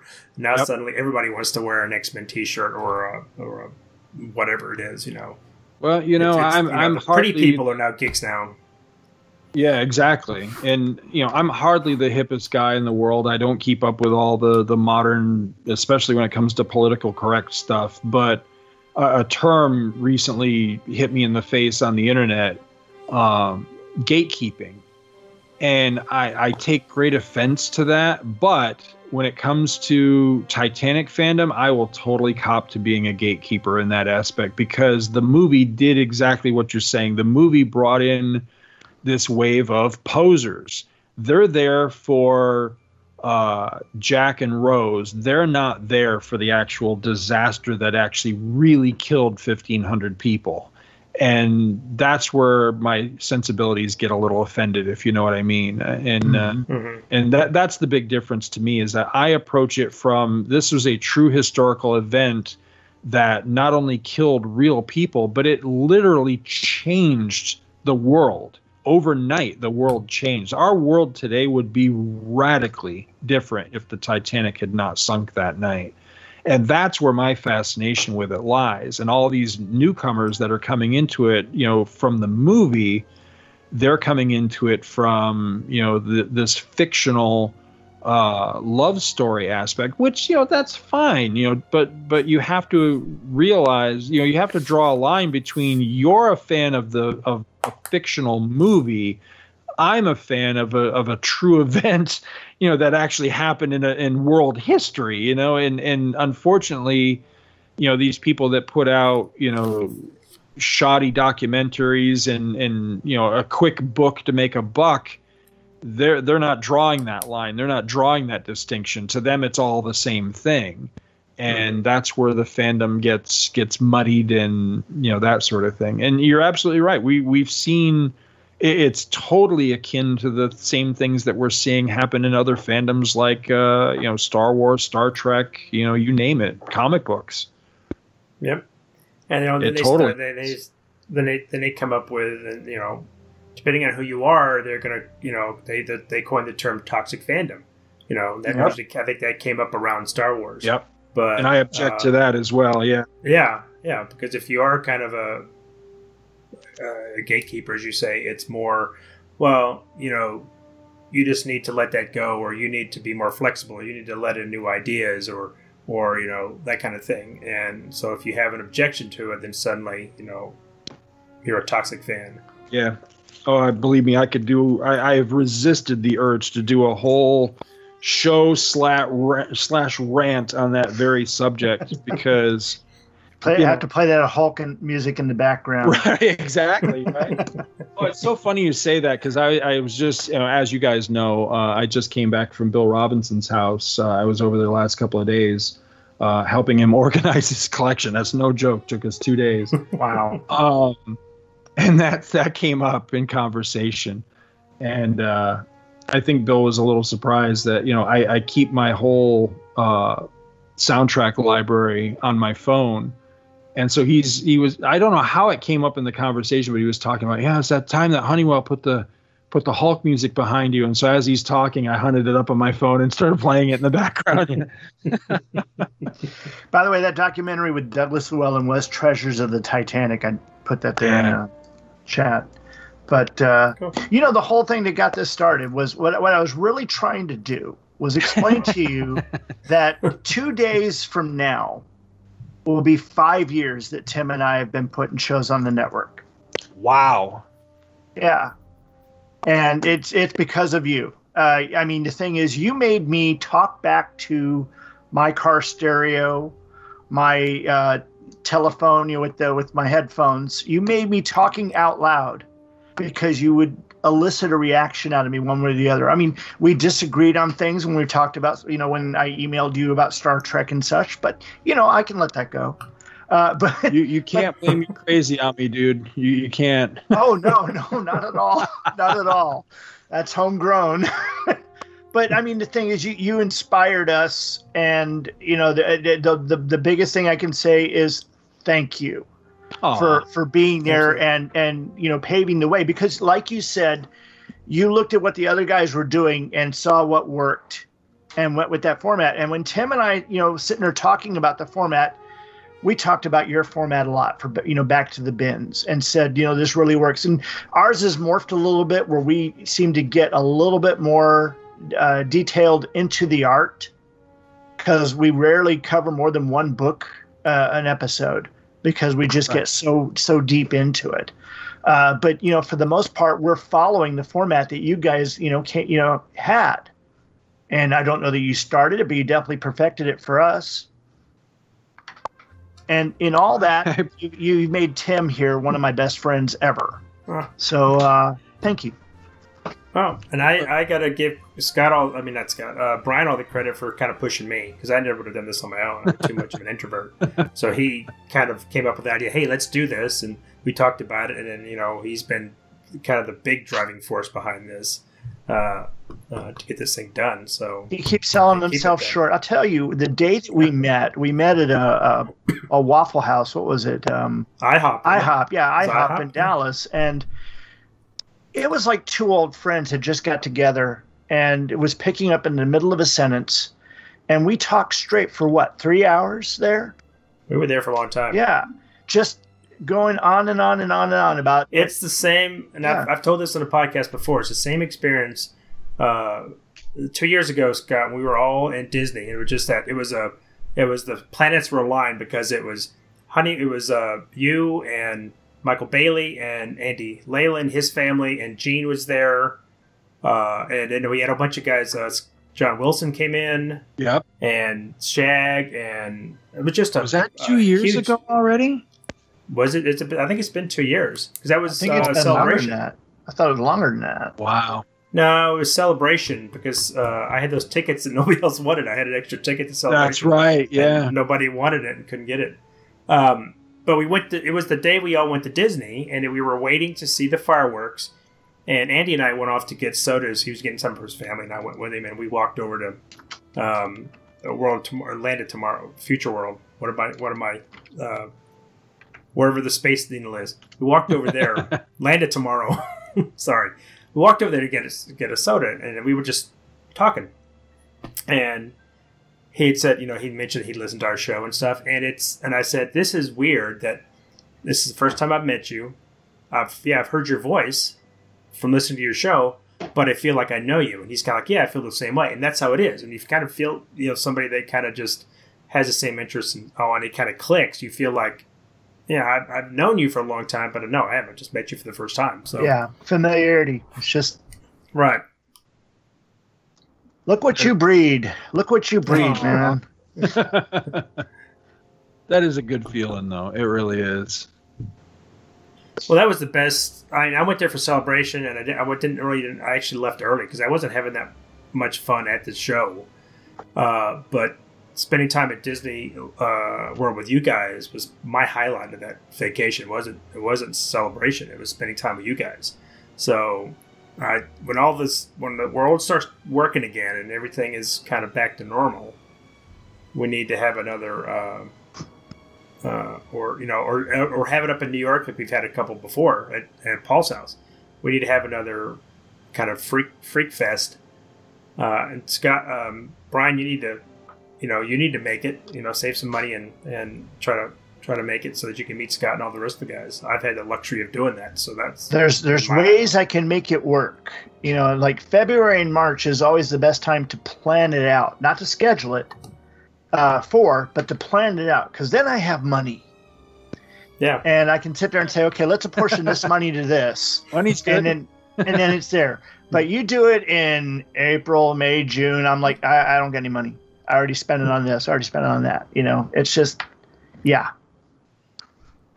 Because I haven't done credit in 10 years. Well, that's good. Yeah. All right. I'm one of those freaks, aren't I? That's why I'm here. No, I try not to have any credit either. One last question for Scott. Scott, what would you like to see us cover on future shows that you're not going to be on? Future shows that I'm not going to be on. Oh gosh, the stuff that I have no interest to be on or cover myself. Let me think. No, but something you'd like to hear us talk about. That's the thing. I'm just teasing. No, I was just teasing. Let me think. Well, I have no idea if this is really true, but this is what I was told recently is that the Fantasticast, I guess, has gone off the air. They've pod faded. And they didn't quite make it to the Byrne era. Right. And I know you guys aren't an index show, but somebody needs to index that run. I've thought about doing it myself, but I mean, I don't have the time at the moment to do it. But I'd like to see somebody do that. Let me think. What else? That sounds like a job for the interns. Have you ever done his Batman stuff? Because there's not a lot of it, but what he's done is incredible. We haven't covered. We did this. Superman 4, where he meets Batman. Superman 3, Man of Steel. Right? Yeah, Man of Steel number. Yeah. Is that 3? I think that's 3. Yeah. But we haven't looked at like his Batman Black and White or the Many Deaths of the Batman. We talked about doing that. I was thinking of that one, and also the Untold Legend of the Batman is incredible. That's good. Although I think he only did the first issue. Am I right? Yeah, he only did the first issue, and Jim Aparo did the inks, and then Aparo did the other 2 because he was all ready to do all 3, and they just never got the story to him for the second 2 issues. And by the time that they said we're ready, he's like, no, I'm already on my next thing. I gave you guys these 3 months here to work on this, and they just took too long. And I don't know if that was Len Wein or if that was something in the the editing. And they were supposed to have Terry Austin ink it initially, and because of the timing, he wasn't able to do it, and so then Paro just did the rest of it. Right. That's really good stuff too. Batman 3D. Have you ever done Batman 3D? No, we haven't. We've only covered really just what we talked about there, and obviously we want to cover. I want to cover more Batman. I'd like to do Generations, but I think that would be something we do next year as an event where we cover all 3 parts of Generations. They're coming out with an omnibus. Superman, Batman, I consider that. Yeah, I consider that, top of the heap Superman stories right there. It kills me that there continues to be these lists of the greatest Superman stories that have ever been told that get published. I see these in blog articles and stuff all the time. These greatest Superman stories, and they'll always do like for the man who had everything, or for the man who has everything, and what's the end of Superman's story? Whatever happened to the man. Whatever happened to stories like that, which are all right. Truth, Justice, and the American Way, which I totally agree is not a good Superman story. But I never see Superman, Batman Generations, and that is one of the greatest Superman stories. And that's a good one. That's one I've always meant to do myself, and still haven't ever gotten around to. So as a matter of fact, about that, I think. Oh, sorry, I didn't mean to interrupt. No, go ahead. Since I've got you, I'm gonna get you this opinion real quick before we have to get off the show here. Another one that's always on the top list, and I've read it and I like it, but I don't know if it's that great, is All-Star Superman. So, what is your opinion on that? The Alan Moore one? No. It's Grant. No, it's Quietly and Grant Morrison. Grant Morrison, yeah.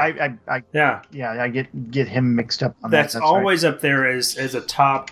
I'm not a big Grant Morrison fan, so and I like it, and I like Quietly as or I like him as an artist, but I don't think that story necessarily needs to be that praised. So I don't like it that well.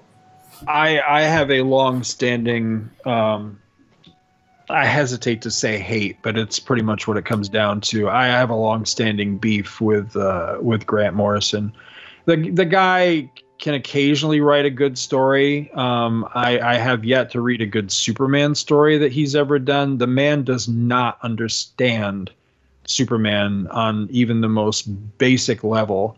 And I wish to God that that DC, if they want to keep employing this guy, that's fine, because I know he has his fan base, and that he draws people in for DC and all that. But just keep him away from Superman is all I ask, because he just doesn't understand the character at all. Years ago, somebody sent me a trade of, I think it was just the first. I know it wasn't the whole story. I think it was the first 6 issues of All-Star Superman. So I have read at least that much. Because it was sent to me for free, I didn't feel justified, really giving a strong opinion on it. So it was kind of like, yeah, it was all right. But no, it did nothing for me, and it just solidified my opinion that he doesn't understand the character. He doesn't understand what makes Superman work and what makes Superman magical. And it just comes off, I don't know, it's just a big miss for me. So I don't know. That's just my opinion. Like I say, I know the guy has absolute legions of fans, and there's so many people, much like how I felt when Byrne was handed Superman. I know there's just as many people that felt the same way when Morrison was handed Superman. But there's a number of people that I directly blame for where Superman is today as a character at DC, and Morrison is high on that list. So, yeah, I'd actually put Frank Miller and who wrote Kingdom Come? Yeah, Wade. Yeah, Mark Waid. As the architects of Superman's downfall. And I'll be honest, Scott. I think that you created the seeds for a Two True Freaks extravaganza, the Rant Show, where we could sit there and get each freak to have their own rant on any subject regarding whatever character, whatever, and we could make a beautiful extravaganza show. 3 hours easily. Well, I don't know. That would just cover some people. Yeah. Call it that the Two Freaks soapbox. As tempting as that is, I've worked really hard. and I feel like I'm a complete failure at it, but I really have worked hard over the years to try to change what I feel like is the lasting perception most people have of me as a podcaster. I never wanted to be the rant guy. I never wanted to be, the angry fan. I never wanted to be the contrarian, which, I know we garnered that. And that was our mistakes, as young, well, not young, but as beginner podcasts, you make certain mistakes because you don't know. And one of the mistakes that is very easy to make is to be a little too honest. And one of our very earliest episodes, we took a movie that was a worldwide phenomenon at the time in a positive way. And we gave our honest opinion that we thought it was crap. And I have struggled for 12 years to live that down, to change the opinion that I was just, some contrarian doing it to try to get ratings or something, which ratings don't mean a damn thing to me. I at the end of the day, it's wonderful that people listen, but I do this because I enjoy it and I like talking to my friends. So ultimately, if nobody listens, I wouldn't say I don't care, but it wouldn't stop me. You know what I mean? But to be dismissed out of hand, which has happened more than once. I've read some really nasty reviews of our show. I think probably the one that hurt me the absolute most was one that Chris and I did a commentary on. I think it was Superman Returns, and we weren't glowing about it. I mean, I have serious issues with that movie, but I don't hate it. And the reviewer said something to the effect of they loved this, but they hated X, which was the movie that we had given the honest review about early in the history of the show. That's all you need to know about these idiots, or something to that effect. And that hurts, that really hurts me, that I can't give an honest opinion and try to back it up, with, I mean, you can't say facts because opinions are not facts, but you know what I mean, to try to give examples, I should say, of why you feel this way, rather than just going, well, it sucks and I don't like it. That to me is not an opinion. An opinion is, it sucks for me because of this, and right. Give specific examples, which I try to do. I always try to back it up with, well, I feel this way because of this, and I just feel like in this instance, we were just completely dismissed out of hand. Like, well, if you don't love this like the entire rest of the world does, then you're just a damn fool.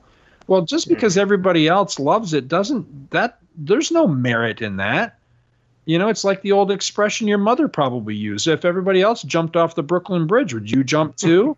I don't go with groupthink. I have my own opinions.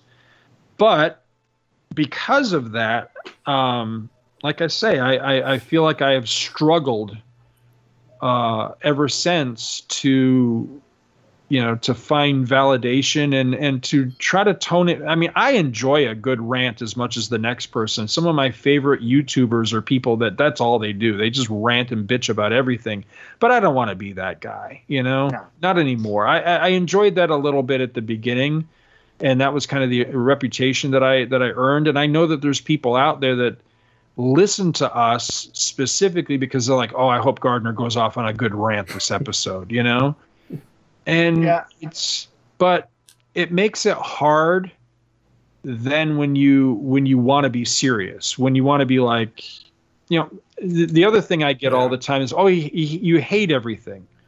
I can't tell you the number of episodes I've done about things that I love, and I'll gush over it. And the whole episode is just a big fat love fest for this thing. Those episodes seem to be completely forgotten. It's the ones where we hated something. Those are the ones that people remember. So I don't know if it says so much about me or if it says something about other people, but I really have tried to be more positive as a podcaster, because I it occurred to me a long time ago. I think when my first boy left home that, my kids have grown up while I've done this, so there's a huge side of me as a human being that they're going to learn about from the podcast that I'm leaving behind than they are from the actual person that lived with them, And I don't want the person that they're going to remember through the shows that I've done to be negative. I don't want I don't want them to, listen to this years from now, or, their descendants or whatever. I don't want the record that's left of me to be a negative perception. At the end of the day, I hope people can listen to it and go, hey, he was kind of an idiot, but he's a nice guy, that sort of thing, Well, I think that's shown. I think you said you're trying to tone, because you'd always, a lot of times you'd hear when you were on podcasts talking about poking the bear, and there were, people wanted to try to incite you. Yep. And I can tell that you've kind of resisted trying to, take the bait. So I guess it is working because I've kind of noticed it. I'll say it's one of the many reasons I don't podcast as much as I used to be completely honest about it. That's a question I get a lot that I don't typically answer. So you guys are lucky. You've got the exclusive on that. But that is one of the big reasons that I did back way off from podcasting for a while, because there was a serious point, and I talked to Honeywell and a couple of the other guys about it. There was a serious point where I was like, I'm just done. I'm done with this. I can't take, because Honeywell has this amazing thing where he just does not give a flying whatever what people think of him, what they say about him.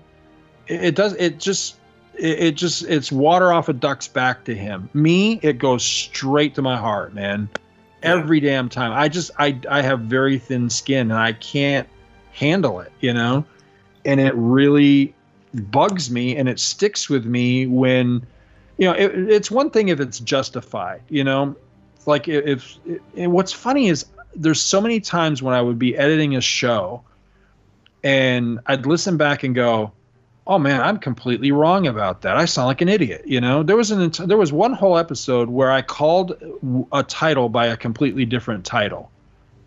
I never get called out on stuff like that.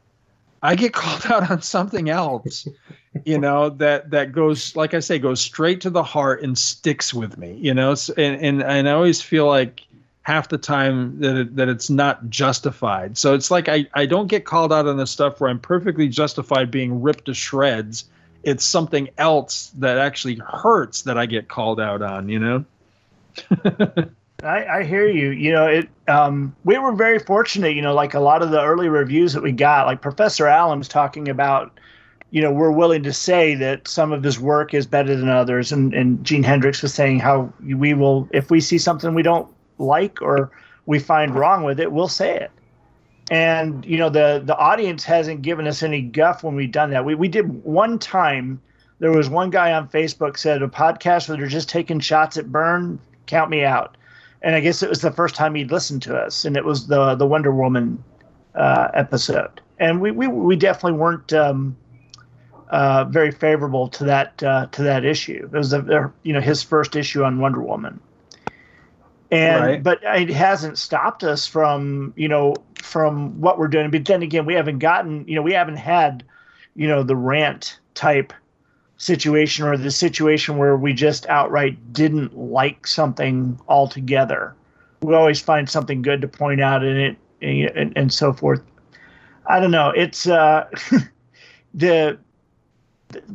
thing is that when you look at the John Byrne fandom world, if you go out to his website, byrnerobotics.com, most of the people that interact with him on his forum are just gushing. They're always going to tell him what they think he wants to hear. They're trying to elicit a response from him in a comment.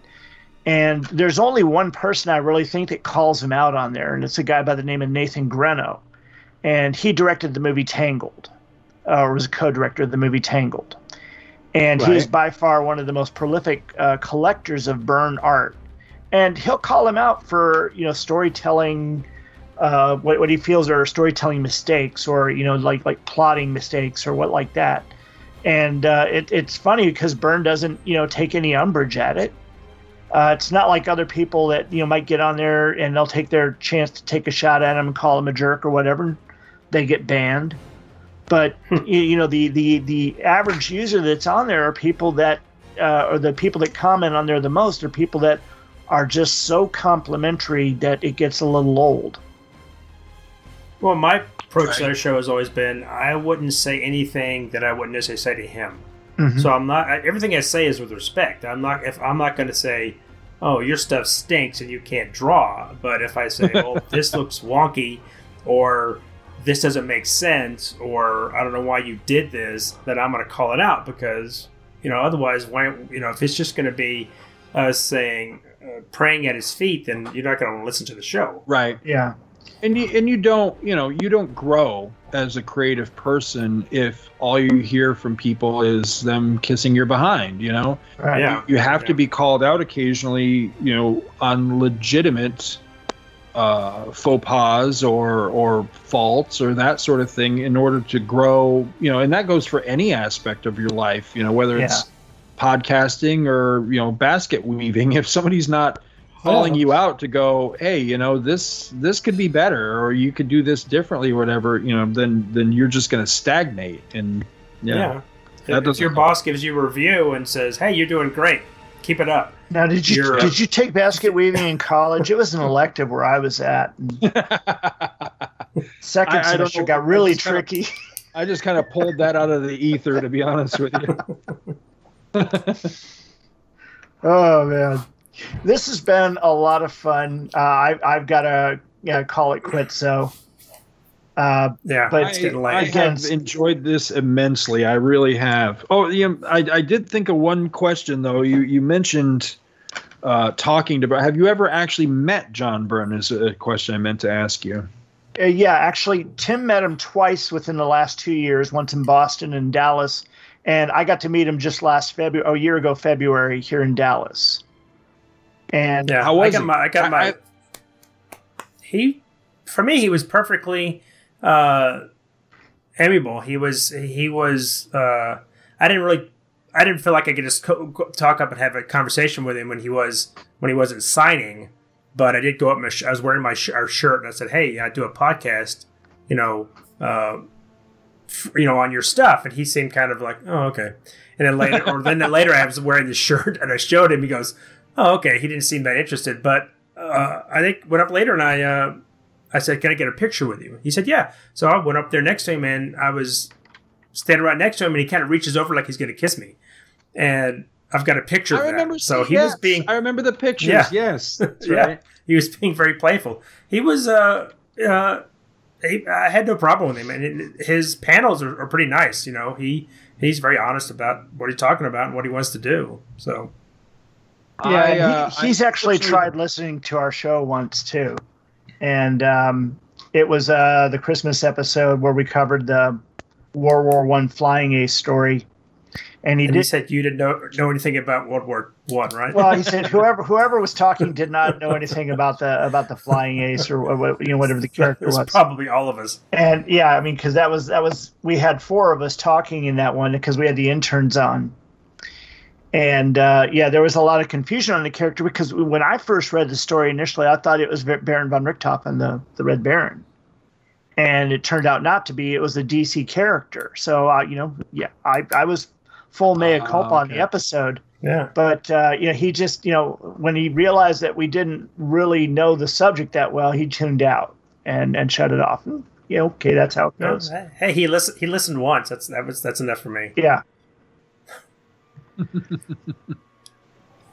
Yeah, I have not had the pleasure, but I don't know. It's one of those things. For the longest time, up until fairly recently, I was always like, I don't know that I'd want to actually meet him, because having met some of my heroes that turned out to be kind of jerks, in all honesty, I didn't want Byrne to be one of them.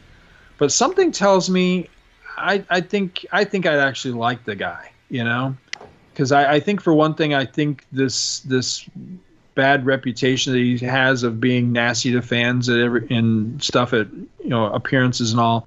I think a lot of it's fabricated. I think a lot of it's overblown. But even if he is, I bet you that a lot of the fans have deserved it too. Yeah, absolutely. Probably. I've seen the way. Yeah. Well, I mean, he signs. He doesn't charge. Some of them are charging, $5, $2, $1 or $6. He'll just you just get in line. He'll sign whatever you got. That's awesome. That's how it ought to be, in my opinion. But he's been limiting it. Like when he does do it, he'll say he'll only sign 10 books. And that's a lot. That's a lot. It's like he got so beaten down going to conventions, and some of them would come up with a long box and want him to sign everything. Oh, those people. If you'll forgive me, I'm gonna throw out a plea to your listening audience. If you're ever at a convention and you get behind that guy, or you see that guy that does that has the long box for one creator to sign and just kind of dumps it on them. Half the time they don't bother to greet them. They don't bother to strike up a conversation. They don't have any social manners whatsoever. They just walk up and dump it and like, here, sign this. Do me a favor, haul off and kick them square in the ass, because that's what they need. It's so incredibly rude when they do that.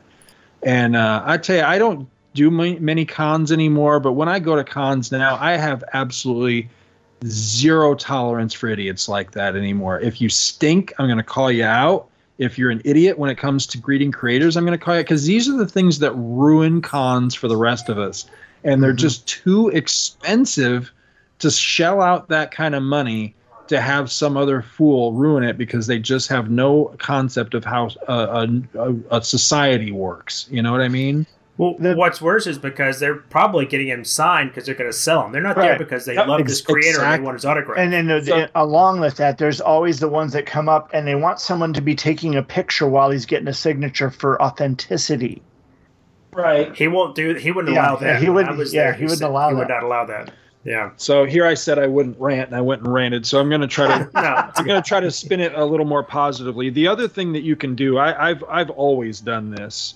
And I think it's a good practice, and I've actually been complimented by some creators for doing it. Have them personalize the signature. And what I try to do is go a step further if the creator seems like they're cool with it, because some creators, honestly, they just don't want to be bothered. Why they're even appearing sometimes. Some creators I've actually wondered, like, why are you here? Because you don't seem like you really want to socialize. But most creators, they really do want the interaction with their fans, And so not only do I ask them to personalize the signature, but if they seem like they're amenable to it, I try to tell them why I brought this to be signed in the first place. Because typically I like to take things that have a personal meaning for me, a personal connection.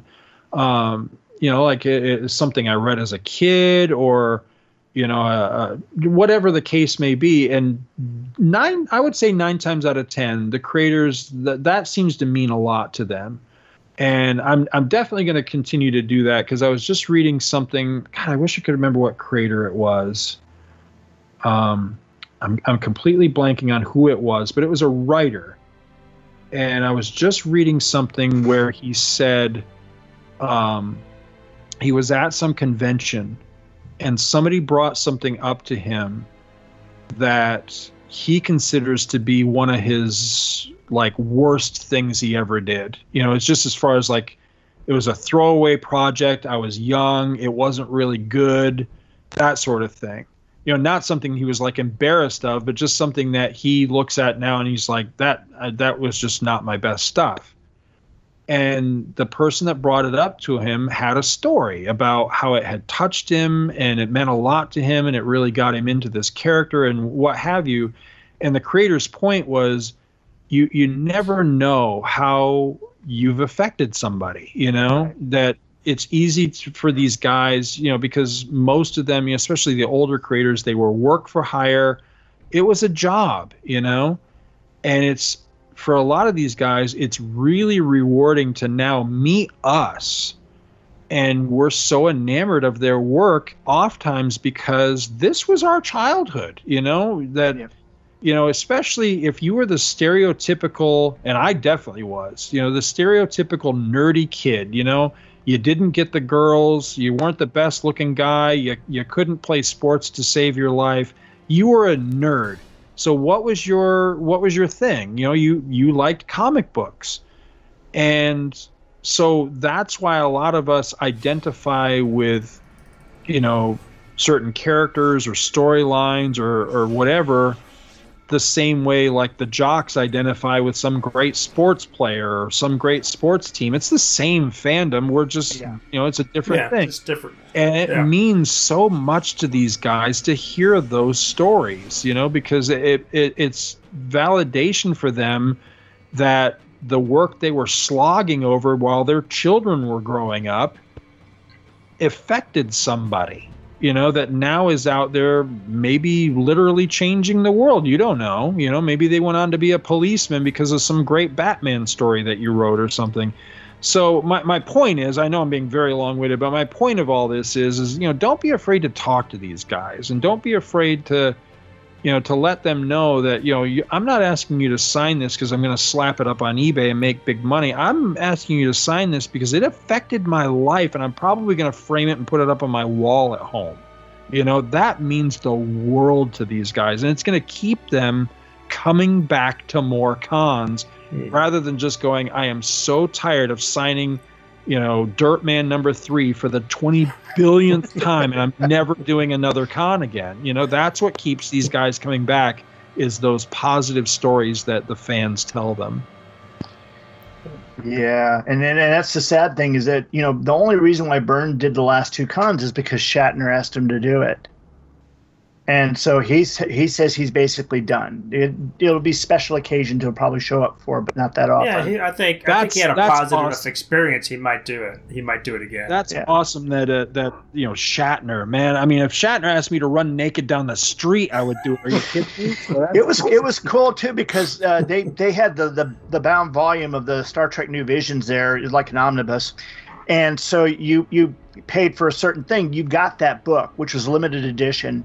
And then Byrne would sign it, and Chris Ryall was there, and then they'd hand it right over to Shatner. So you got to talk to both of them for that segment, and then he did the other signatures in a different thing. But it was really cool talking to the 3 of them at once, and Shatner kept trying to hire my son as his valet,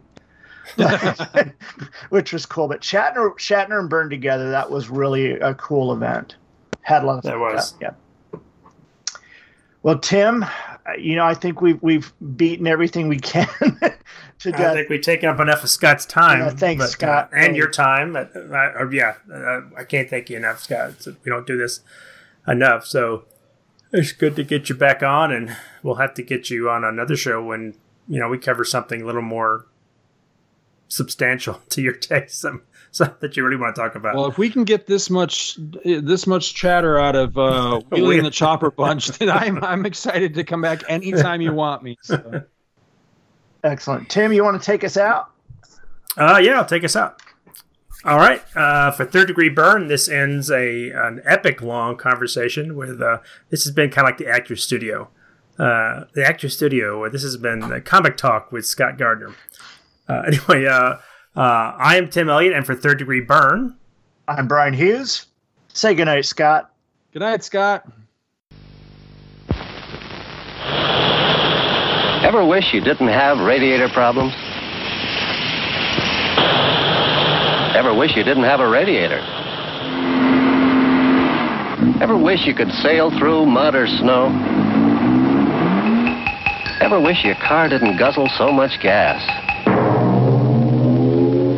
The Volkswagen has no radiator problems. In fact, no radiator.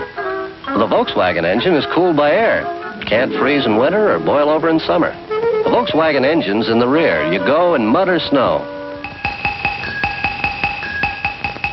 The Volkswagen cuts most gas bills in half. Ever wish you owned a Volkswagen?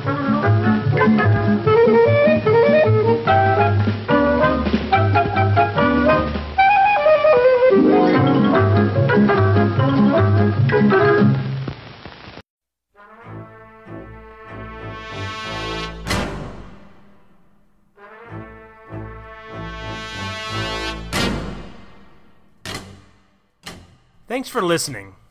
You can find us and many other great shows at twotwofreaks.com.